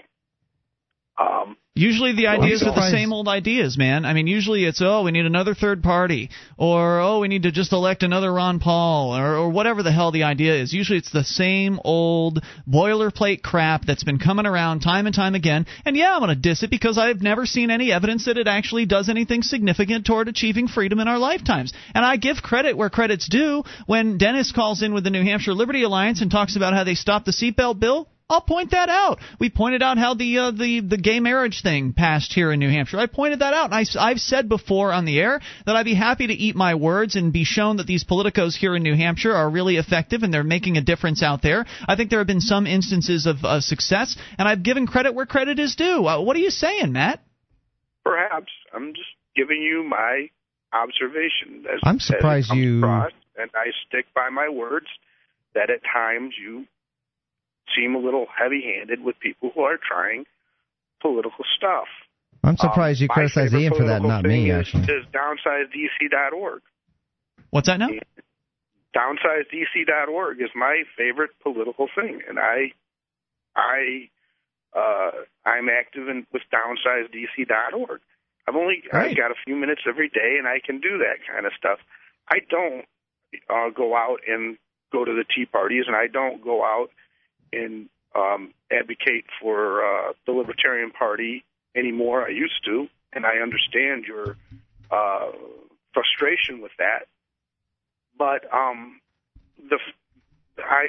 still look at it as there's people that have been going through their whole lives not even caring anything about any of this stuff, and they wake up slowly. Nobody wakes up one day. Well, I shouldn't say nobody. Perhaps some people do. But very few people wake up one day and all of a sudden realize, hey, I should be an anarchist. I should advocate for no government. And the point that I think that needs to be brought out is that everything. The civil disobedience. I really admire the civil disobedience. I think the civil disobedience is great, but there's political activism that is working and has worked and does have value, and that needs to be recognized too. And it all needs to be recognized. And when somebody seems to just come down on it, sometimes people can get the wrong idea. I'm surprised you actually directed that at Ian and not at me. My opinion is much stronger than Ian's. Well, I'm on the show 6 nights a week. Right, Ian sets the tone of the show. Right. Okay. And Dale, with your anarchy in your head and everything else that you do in terms of that, I think that your activism is great. I like your. So your critique is you're saying that I should be nicer to the people that call in with political ideas. Should I cheer them on and tell them that go ahead, keep spending money on political candidates because that'll work if you just spend enough money? I mean, you want me to be more positive about something that I personally don't believe is a very effective method? Are you suggesting I candy coat things or lie to people? I don't really. How would you suggest I handle these calls? I'm not making a suggestion. I'm making an observation. Well, your observation suggests that I am handling these inappropriately, and that you believe that there might be a better way to go about it. You're not going to share that, or you don't know what the better way might be. No, I don't. To be honest with you, I have no real suggestion of how, and I don't think you should change because, to be honest with you, I think it's very entertaining. Well, I guess that's the difference between critique. It's a radio show, and it's about entertainment. Right, I guess that's the difference between critique and constructive critique. Not that I was going to change how I view. I was just asking you for just to see what the idea would be. But Matt, thanks for the call tonight. I appreciate it. Let's also go to another AMP caller, and the number is open. The 603 number 603-435-1105. 603-435-1105. We'll keep this rolling for a little bit here as people still have opinions about this. AMP caller, you're on the air. Hey, it's Alex in New Jersey. Hey, what's on your mind? Ian, I'm willing to not pay property taxes or income tax and join you in that, but I would like to know that all of my things that I have, I can safely give to another Free State Project member. For example, if I were to own a piece of property, I would buy a really crappy house because I know I'm not going to be living in it very long, and I'm not going to fix it up. I think that I'm willing to do that as long as I prepare ahead of time and get all my assets worked out so that they can't take them from me. Do you agree with that? You mean as far as like the stuff that's in your house? Is that what you mean? Yeah, because I don't want them to confiscate anything of mine. Those are possessions, not really assets. But yeah, you're going to have notice. I mean, if the government's going to come steal your house from you, they'll send you several threatening letters first, and they'll talk about how they're going to steal the house at the city council meeting. Then they'll vote to steal your house. But they're going to try to send as many threatening letters to you to get you to pony up as possible. So you'd have plenty of time. I'm willing to not pay the property tax as long as all of my things can be in good care of other Free State. You mean except members. For the house, because the house is going to get stolen, right? That would be just a matter of you getting the stuff you want to get out of the house before they come to evict you. You'd have a date. Right, I need someone I can trust. You'd have a date. You could get a truck. But, well, even if there's not somebody that has a bunch of room for all of your stuff, you could go and rent a house and put the stuff there, or you could rent a storage building and you have to live somewhere. There. Yeah. So, well, I guess he wants to live in the house until they come steal it. But yeah, right. Great, Alex. Save your money because you can count me as number 2. Wait, you're 19, 20? How old are you now? 18. And I mean, I was doing pretty well as far as savings was concerned when I was 18, but I wasn't ready to buy a house at that time. You have to buy it in cash in total, Alex. Yeah, you have to own the house outright in order to engage in this particular protest. I understand. All right, so maybe you will be number 2. I'm hoping you won't be because you'll either have to come into a windfall of cash really quickly, or it's going to be a long time before anybody else comes on board. I think that this can be done within the next decade. But maybe he has more money than you think. Maybe he does. I don't know. It's always possible. Yeah, he could be turning tricks. Thanks for the call, Alex. I appreciate hearing from you. I need to get his number then. No, I'm kidding. I don't even know what to say. All right. We're about out of calls here. 603-435. I can't actually afford to pay anyway. 603-435-1105. And let's under leveler heads here. Oh, God. Do we have to keep going here? What is it about voting for issues? I obviously gave a certain circumstance, but what is it about voting for issues that perpetuates the system? I think that's what your complaint is. Let's let Dale think about that question voting. Before we go into the answer on that question. I'd like to point out this extended edition, internet-only version of Free Talk Live has been brought to you by SACL CAI and the Free Talk Live AMP program. Jason Osborne at SACL CAI not only wants to help you recover your accounts from getting the money that you're owed, but he also wants you to help support Free Talk Live with the Free Talk Live AMP program, and that's one of the reasons why we're doing so well. It's the number one reason why Free Talk Live is doing so well in the industry, that we've got over 50 signed radio stations at this point. Only 48 of them are on air, but by the sometime in August we should have another couple to crack the 50 mark. But it's the Free Talk Live AMP program. It's the amplifiers, those of you who are contributing $3 a month to this show, that is getting this message on to as many radio stations as it can possibly get on. And I want to thank all of the amplifiers for making all of this possible. And if you aren't an amplifier, $3 a month is all it takes. PayPal, any major credit card. We've got a secure credit card form there that is available for you, plus alternative options as well. Go to amp.freetalklive.com to learn about the program, to get on board, to get the perks. That's amp.freetalklive.com. And now, I'd also like to point out that Jason uses SACL CAI to do political action. If you have some kind of issue that's going on in your state, you want to be able to get a hold of people. You've got a phone list, or you can get a phone list of Republicans or Democrats, whoever it is that you're going to be working in order to get on your side. He can make these automated calls. You have to pay him for that, right? Yeah, I mean, nothing's free, but he's going to make it a heck of a lot cheaper than it would be otherwise. And got it. You may very well be able to convince him. I don't know, but you give him a call at SACL CAI. He has managed to help us with the first 1,000 program. We made it to the Free State Project made the first 1,000 because of Jason and SACL CAI. Jason says SACL CAI also wants you to stop voting. Yeah, Jason. But he will try to persuade people who are voting. He is trying to mitigate harm. No. He's going to take the money from the people that want to use his system to persuade voters, right? But he's done it gratis also. He's done outreach for voting gratis? Yeah. Oh, okay. Maybe he can call and explain his reasons. I guess why. It was on an issue and calling politicians. So I guess it's not exactly for voting. Like vote for this guy. I don't think he did that. 603-435-1105. One more time. What was your question for Dale? Okay. Yeah. Go ahead. My question for Dale is that please try to explain to me, make me understand why it is that voting on an issue, specifically on an issue. I understand that voting for a person, right? That even Ron Paul is liable to use aggression in some way, use the force of government in some way. But when it's on an issue and it's clear how voting is perpetuating the system that is force or something like that. Okay. It sounds like you're trying to answer the question for me before.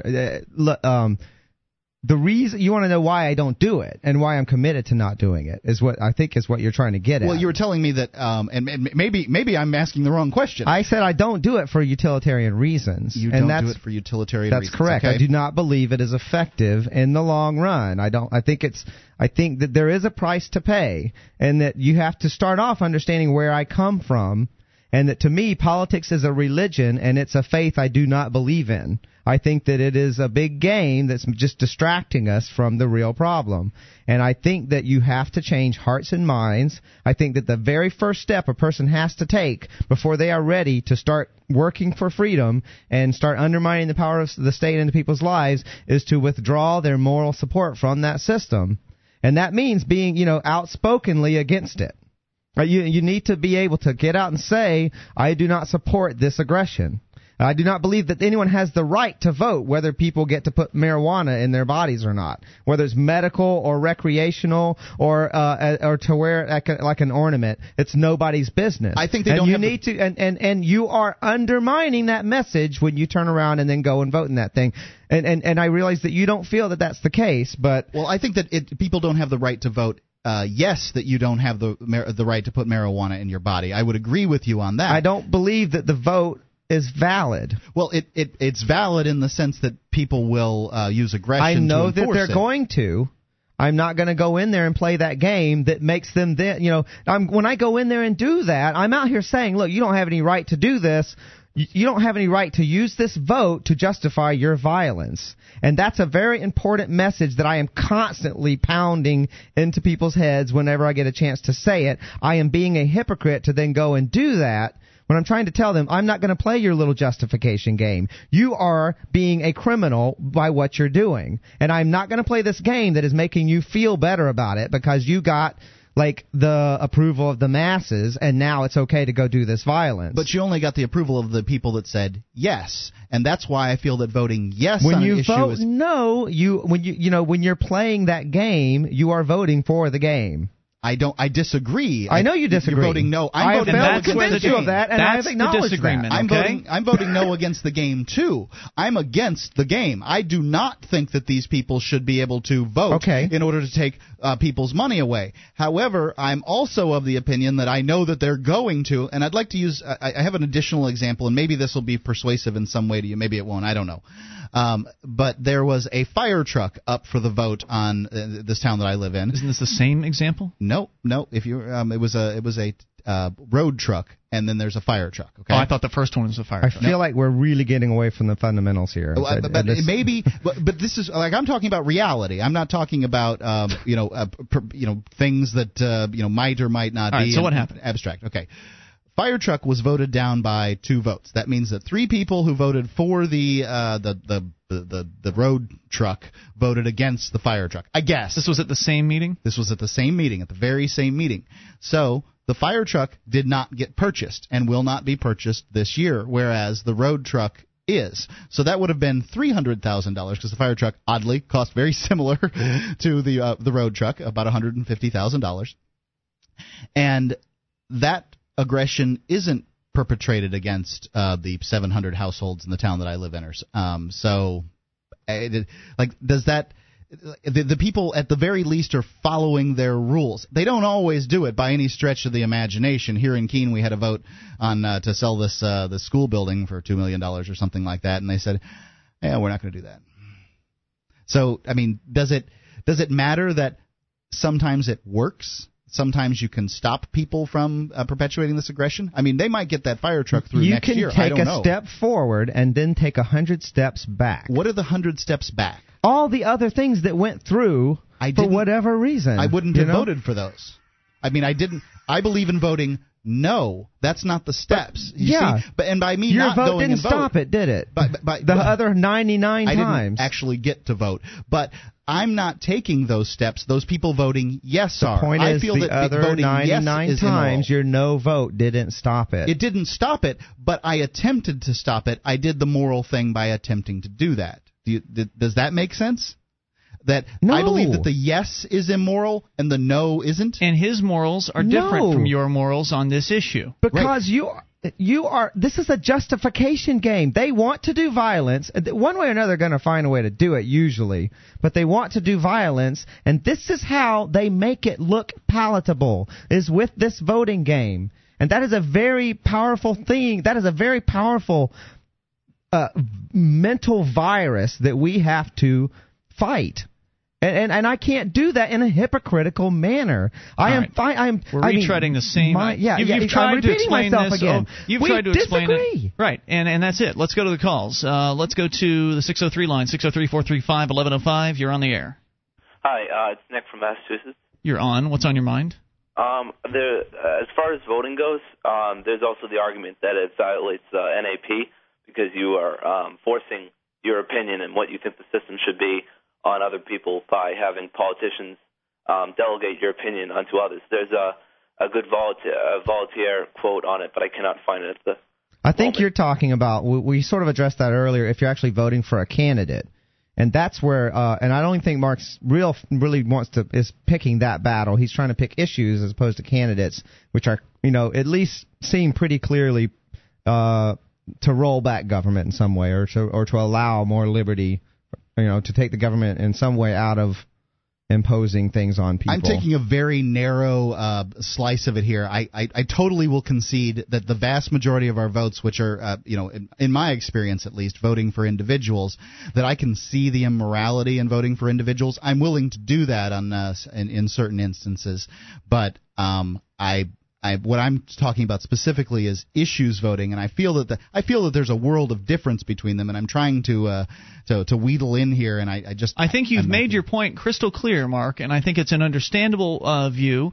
But I also think Dale has made his point that he just finds the entire system, regardless of the mitigation that could be achieved through it, to be undesirable and an immoral thing for him to participate in, and I fully respect that. I think at some point there is a leap of faith at some point. I cannot definitively argue, mathematically, analytically show that voting reinforces the system. Okay, on some level, it's how I feel. I have to acknowledge. I can try to explain as best as possible, and obviously I fail with a lot of people. They disagree with me ultimately. But sometimes I think it takes a leap of faith, and I think I did the political game. I ran for office. Sure. It made me feel dirty. I looked at there's what happened stuff, with Julia. She won't ever do it again. Right.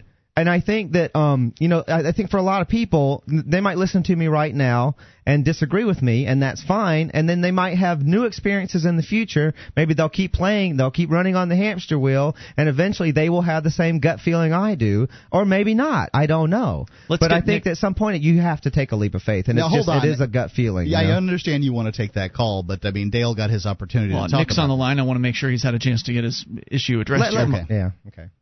Nick? I just wanted to sort of point out that I'm with Dale and you, Ian, on this one, but I do think that no matter what sort of thing you're doing with the system, it is immoral and it is a sort of aggression against others. How is it aggression if I vote no, that the people in the system will not be able to use aggression? I mean, how is that aggression? I think in most cases it is aggression, and even if you are voting morally, if there can be such a thing, that you're still forcing your opinion on people who don't want that for whatever their reason. Right, people that would hurt other people by stealing their money and their time. Who are we talking about, the voters or the candidates? If the voters are voting yes to an issue that will then be carried out by the bureaucrats, then the voters and the bureaucrats. I'm sure the bureaucrats want it. Their intent is not to do that. Their intent is what they think is positive, and that's great. They can go about doing that in a free market fashion, and they can get people on board in a voluntary fashion. I'm all for that. I think that by telling them no, that you can't steal from people to do that can't possibly be called aggression. This is the issue I'll agree with Mark, because I don't believe that you can be engaging in aggression without the intent to aggress. And I think that if you're voting against something, I think in Mark's example, I think there's no aggression going on there. All right, I'll agree with that. Okay, thanks for being persuaded. Appreciate the call. But I also agree that if you believe the system is immoral, then that's the end of the story. That's it. Unless you convince me that it's not. But how about this question? Is one of us right and one of us wrong? I mean, is there both be right. A moral absolute in this? I don't think there are. I don't really believe. I can't confidently, definitively argue for moral absolutes. I have kind of a sense. Again, that's a leap of faith for me. Are there moral absolutes, and that kind of depends on context. So I wouldn't try to argue that. But I'm either perpetuating the system or I'm not perpetuating the system, or you could have done something to stop aggression, or you would not have been able to stop aggression. Yeah, I would say in the same way that we might both have two ideas of how to get from point A to point B, and there's obstacles in the way. So it's not, we all know a straight line is the direct path. Mathematically, you can prove that. But when there's obstacles in the way, and some have some inclines, and who knows if there's going to be a car parked blocking this way or whatever. Sure. We both have and let's say it's really close. Yeah, one of us is right on which path is shorter. And will we ever know? Maybe, I don't know. And here's Maybe the not. thing is, if my path is shorter, and but I have a car that pulls out in front of me in your analogy here, and suddenly my path becomes longer, then what I end up doing is I end up justifying, I would have made it if it hadn't have been for such and such so and so. And I think it's those justifications that we get muddied in. I feel that the instance that I've talked about, although rare and a minor sliver of voting, is an instance where you can use aggression. You can use voting to stop aggression. Yes, you've made that clear. So I think that's how you feel. I think that you are stuck in your paradigm and don't want to say. How about wrong. he's comfortable in his paradigm? How about he feels right in his paradigm? I'm comfortable with you disagreeing with me. You know, do you ever want? Do you know what people who? Lauren pointed out, if you are, sometimes when people argue, they're trying to. It's more about convincing themselves. And I think, and I wonder, than it is about, I absolutely agree. If you cannot accept at some point, that, someone just disagrees with you. And I absolutely agree with you. Let's accept that and move to the next call. Who's this? You're on the air. Ampline. Hi, this is Jeremy in Rhode Island. Go ahead. Okay, I'm with Ian and Dale. I'm with you guys on that. You're by not voting, you're not really aggressing against anybody. But the whole voting is immoral, and it would be immoral to give any legitimacy to the system. Every time you pay property taxes, every time you pay any kind of tax, you're giving more legitimacy to it than you ever would give by saying no to something. I concede. I am a coward, not a hypocrite.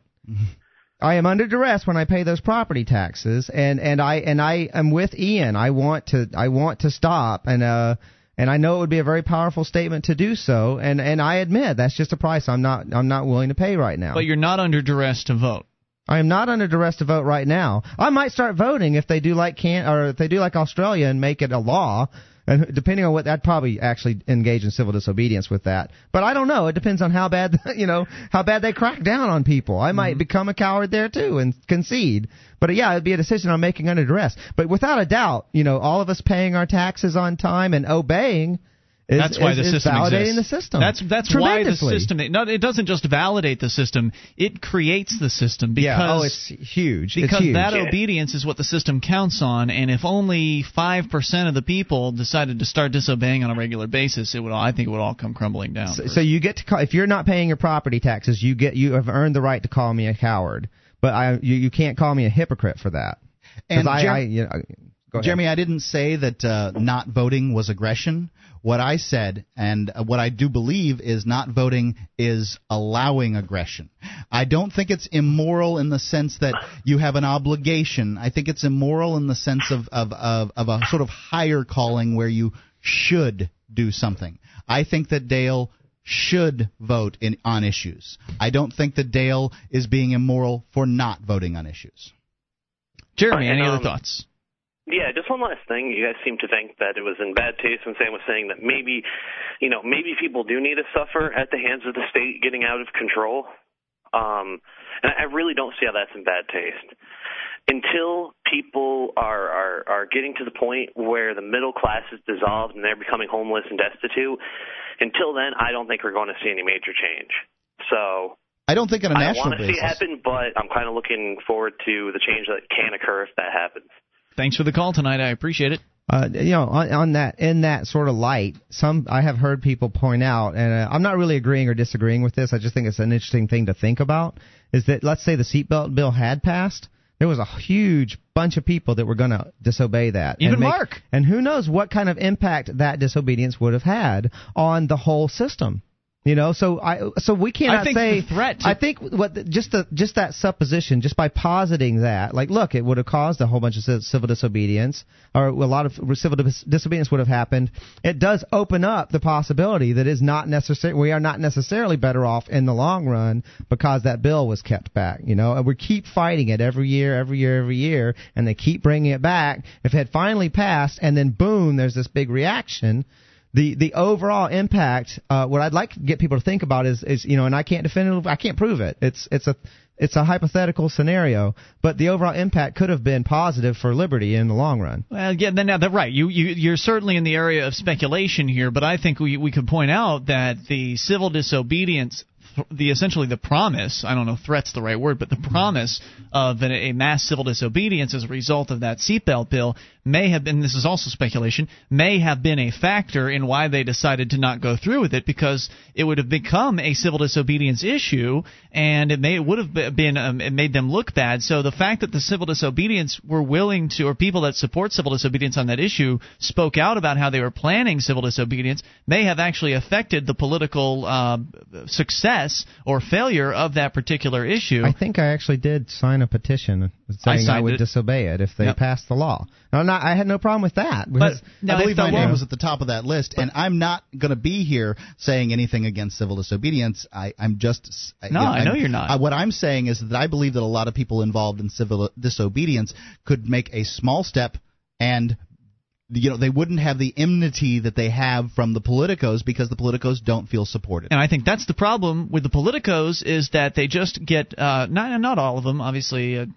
Some of them have kept to themselves, and that's great. But the ones that we know about, the ones that have opened their mouths and been very critical of the civil disobedience for not participating in the political system, I think that's where a lot of it breaks down, because it's this sour milk attitude of, you guys are poisoning the well, and, blame yourselves. If you guys aren't getting the success that you're looking for in the political process, you can blame yourselves or you can blame the system, but please don't blame the people that have decided to opt out and not participate in your particular form of activism. You can try to persuade them, you can invite them to come back, you can be persuasive, but don't yell at them, don't get angry at them, don't blame them for your political failures. I think that's where the real breakdown is happening, and it doesn't happen on the other side.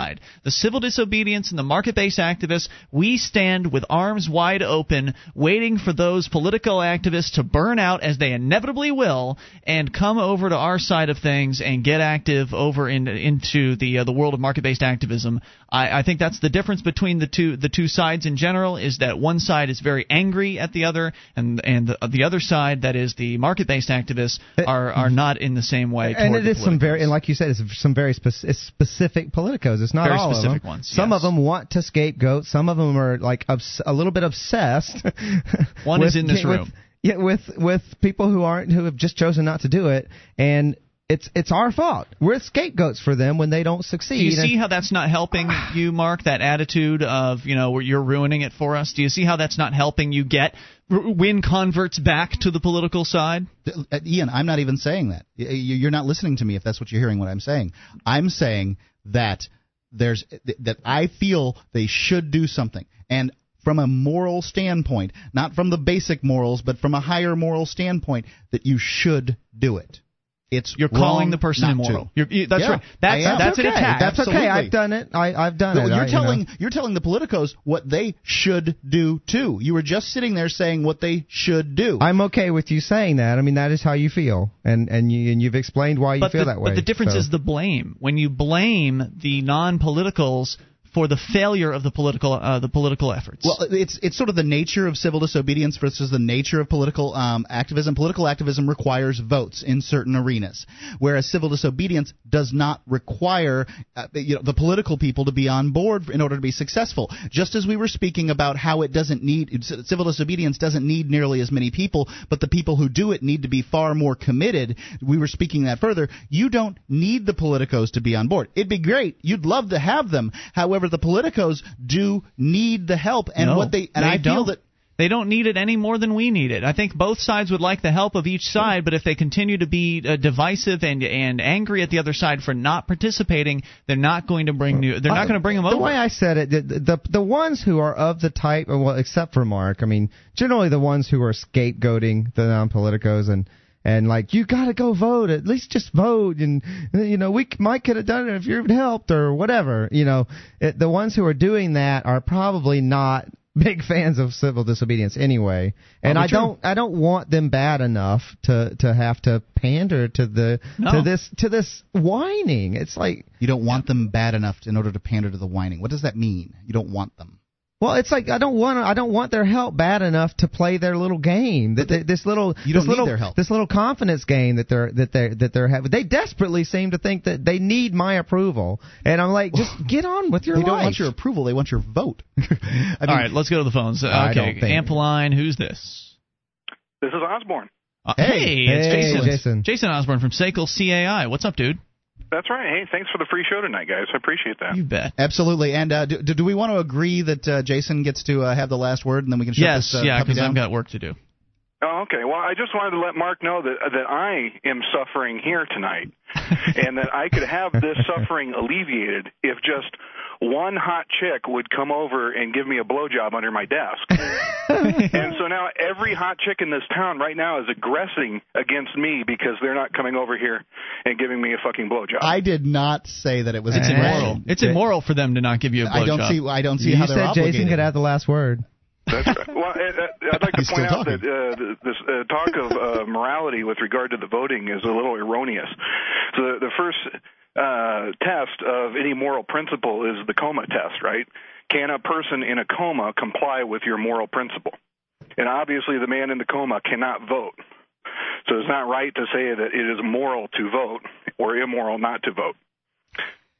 So can you help me out with the terminology here then? Because I feel like if it costs me little to do something, that's going to be of great gain to someone else. For instance, if they drop their wallet on the street and I see them do it, I bend over, I say, "Hey, you dropped your wallet. Come get this." That's the right thing to do, isn't it? But I'm not really under any moral obligation. That's a nice thing to do. It's a neighborly thing to do, but no one could call you immoral for not picking up the wallet, right? So I should use the term unneighborly?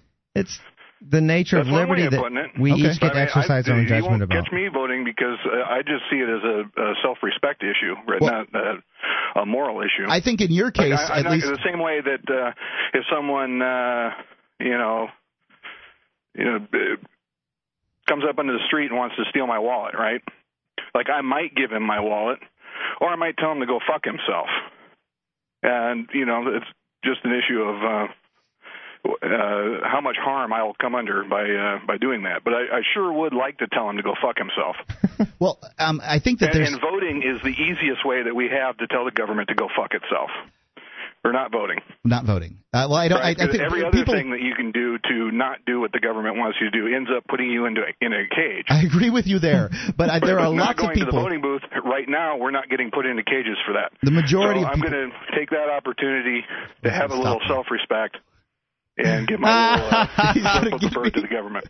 Okay, please say something after I'm done here. There are lots of people who aren't voting, so yes, it's an opportunity, I suppose, to tell the government to go fuck itself in some tiny itsy bitsy little way, but it's not an effective way because there are lots of people who aren't voting. It doesn't matter, and I don't really care what anyone else fucking thinks, right? I only care what I fucking think. Right, I agree. I agree with you on at my desk and chat with people in the chat room, and know that what, I didn't go out and vote today, and that's in my own mind, and that's all I care about. Good enough.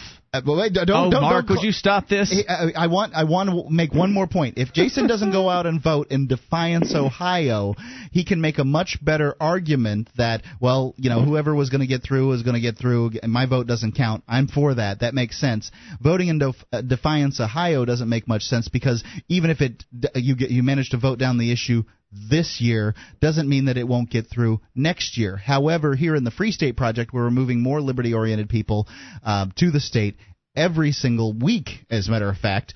Then there is an opportunity next year to stop the same aggression that we stopped this year, and then maybe stop some more. Right, but you're never ever going to stop the aggression until people stop believing it. I think it's silly to say just stop voting. You can vote all day long. And at the end of the day, you're still going to lose. I think it's silly to just not vote. The point is that I'm going out and telling people that the system is just a game to distract them, and that it's there to justify all the violence. And I'm telling them all that, and then it's quite ridiculous for me to then go and be a hypocrite. So the hour that you spent in the day going down to the polling station to push your button and bend down and suck the cock of the man. You could have spent that time convincing people that the system is illegitimate. All right, fine, Jason. Jason, I'm going up against you now. So I have a plan this year to go and suck the cock of the man to allow me to get onto the man's ballot as Ian Nobody Bernard. I'm going to put the word nobody in between my first and last legal name and run that way because they supposedly will let you do it. For all I know, they'll change their rules when I try this.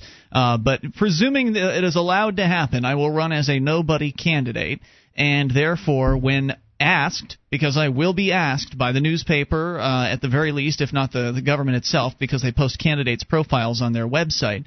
I will be asked questions about why I'm running, what I believe, all of that. And in that process, I will be able to explain that I'm running because I think government is immoral or whatever my points are about that. And by voting for me, you are voting for none of the above because I will not take office. So is that also immoral? The whole point of... I love it, right? Because what you're doing is you're helping educate people that the system is unjust and they need to stop believing in it. I've been considering running a very similar campaign. I was going to call it the "Don't Vote for Me" campaign. Yeah, I agree with that. Wait, so where's I agree with Jason. I think that you're using it for speech. But wait, isn't that still participating in what is inherently an immoral system and validating? I'm having an awful hard time seeing that as validating it when all you're doing is using it as a speech platform to talk about why the system isn't valid. But if the participation is the invalid portion, as you're arguing about voting, then isn't participating in the election also invalid? I did not make a moral claim about whether voting or not voting was immoral. I said it's impossible to have a moral principle about it. Okay, I understand that now. All right, so just wanted to see how you felt about it. Jason Osborne, any other thoughts? No, not at all. Thanks for being behind the show so consistently. SACL CAI is really a big part of why we're still here doing as well as we're doing. So thank you so much, Jason. Fuck yeah. Good night, dude. And we look forward to seeing you here in New Hampshire. I know that he's getting closer as the days go by to, talking about selling the house or something like that. I'm not sure exactly where he is in his process, but looking forward to having him up here. I think he'd like to see more people in Keene have jobs. I think Keene's a pretty good job market. No, not just Keene specifically. More people, more civil disobedient types that are moving to Keene to have jobs. Are there people with job problems here? I broke the rule. What? You were wrapping the show up, and I. Talked. Well, now what is the job issue here? I mean, where's the problem? It's not that bad. I mean, people come here, they get jobs. What's the deal? Aren't there a good percentage of them that don't? Not that I wouldn't call it a percentage. I know there's some people who haven't been here very long. Right, there's people who are brand new, and it takes a few weeks. I'm not going to call names because that's not fair. I don't think that should be done. But I wonder. Some people, I wonder about them having jobs. I can't think of many people that I know a couple, but at most maybe. It's a concern. Well, if they don't have a job, then they've got to be supporting themselves somehow, and I don't care how you support yourself as long as you're not stealing from people. I agree with that. I don't care if they're out selling drugs or sucking dick, whatever they're doing to make money, it doesn't bother me. Well, as long as they're not hurting people. The houseboy position still remains unfilled. So how can people get in touch? Nobody is sucking dick for a living in Keene that I know of. Let's give you a chance to plug this, Dale. To use a term, it's kind of a joke. Everyone is taking it too seriously. This is not a joke. As far as I'm concerned. It's not a position. It's if you like me, seriously like me, and want to move in, then I've got room for you. That's you all. have to be like the houseboy too. Yes, we have to like each other. It's not a job. Are you proposing? It's not prostitution. I joke about it like it is, but that's not. No, when you get but free. Yes, I'm looking to. I'm very relationship oriented. I'm not dating right now. Wait, what's the offer? Room and board. Put an offer out there. Put an email address out there. If we like each other, you can stay at my house for free, and I feed you, and you can and basically just help out around the house. What are the requirements? You're not the maid. You just have to help out, and that's. Dale, you can do whatever you want with your life in this instance. You should vote though. But I'm just kidding. But when you're is it a good idea to offer free room and board to an individual? I mean, that just seems like such. It's in return for something. I was going to get the rest of the offer here. I mean, I think we all got. We're pretty clear on that. Well, we don't need the exact details, but cuddling will be involved, I imagine, as well as other back rubs. Didn't you say back rubs? Yeah, well, I said that's actually I give the back rubs. Oh, you give the back rubs. Well, that's a sweet deal, man. Yeah. Room and board, back rubs, receiving back rubs, and a good boo-fooing. But we have to like each other. I mean, that's the whole point. It's not a job. Everyone jokes about. I joke about it myself, but it's just that's just how I flirt with people. I'm like, oh, there's a houseboy position, and then they go, oh, I'm not interested. How can they apply? How can they apply for the position? I don't know. Just meet me. Isn't it Dale at anarchyinyourhead.com? That is the email address, yeah. Send a picture. And I'm not trying to pee in anybody's Cheerios here. I think that if they can work this deal out with you, then all more power to them. But having being a male, and I would never be on board for doing this for a woman. Never, because I wouldn't like the relationship that it would create. That this sort of But it's an agreement you're entering into explicitly in advance. No, Ian, I'm not saying it's immoral. I'm not saying it's wrong. I'm not saying any of that. Maybe you were never in a position where I wouldn't. Absolutely, I was. Okay. Well, somebody might be willing to have a little bit of fun for a free room and board. I don't see what the big deal is. This is not a big deal. I think it's a great offer. It's not a big deal, Ian. I'm asking Dale if he thinks that's a good idea. I mean, do you think it's a good idea to offer free room and board to somebody? And I don't even mean just on the radio. In general, do you think it's okay to have a relation? You think it's Why is that? That's what most marriages are like. Why is it a big thing, dude? Most women work. Well, the houseboy will have to help out. I expect him to help out, clean the house, be a house boy, wife. Yeah, do some stuff. I mean, not like not everything. So you don't just get to lounge around and I expect help. I've got like jobs around the house that need help on and stuff. Well, what about? Obviously the houseboy is going to have spending money. He's going to. I'm not offering that. Well, where's he going to get his spending money? We might go out to the movies every now and then. Where's his spending money? Wait, the houseboy doesn't have to be home 24 hours a day. No, right? No. They can go. They can get a job at Panera or something, and and then that's their money. They don't have to pay rent, so they can save money. For me, what this would create, if this were, for me, what this would create is bitterness. Oh, pshaw. Well, that's fine. That's fine. You wouldn't apply then, okay? No, I'm not applying. I'm talking about being in Dale's circumstance. Nobody's boo-fooing me for nothing, or at least not for the kind of money you're talking about, at least. Sorry. Wait, hold on. What's? Oh, you think this is a bad deal for me? For you, I'm concerned for you. That's my concern. I think that the guy that would take this would just be a hooker. I'm a reasonably good judge of character. I think I can tell whether someone is the type that I'm not. I just think that a situation. I actually sense people like that are the using type. Needy and using, and I usually sense that right away. Don't you think that situation sort of breeds that in people? I think that people can become needy and using over time. I can't believe we're still talking about this. So you cancel the agreement. If you see that the guy's becoming a leech, then okay, deal's over. I don't know. For me, this would create bitterness. If I were you, will there be a written contract? Will you actually have the terms? I don't think so. All right, there you go. It's my house. I can kick them out at any time. Okay, I agree with you. That's I think the contract. Yeah. All right, so now you know. So if you are looking for, and if I ever demanded rent money, they could leave. Do you like kinky things? I don't. Let's not go there. Yeah, let's not. That's too far. These are things that people need to know right away. This is. If you get some normal guy, prudish, I guess you could say. I'm pretty open-minded. If you get some normal gay guy involved here who just wants the regular kissing and humping stuff that goes in a relationship, and you want to use a gas-powered strap-on while he has to have a ball gag. No. There's no requirement for kinky. There's no requirement for kinky stuff. Okay. And there's no ban on kinky stuff necessarily. You might be open to something if he's really into it, right? I'm pretty open-minded. What if he wants to pee on you? Oh, God. God damn. Mark. I'm sorry. It's over. Yeah, we're done. Nice show.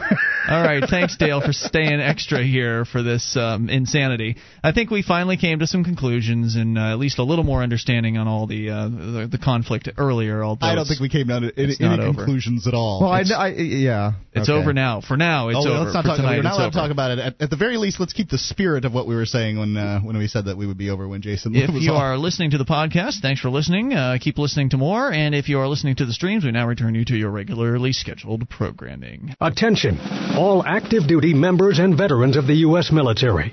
Your proud service to your country entitles you with the right to participate in special VA loan programs with benefits not available to the general public, like the ability to purchase a new home with no down payment or mortgage insurance, or refi with cash out, up to 100% of your present home equity with less strict credit criteria. You are entitled to these benefits. Review them online at varadio.com. This is Tim Lewis from iFreedom Direct and a veteran of Operation Iraqi Freedom. I want you to know that as a member or veteran of the United States military, you've earned special rights and privileges.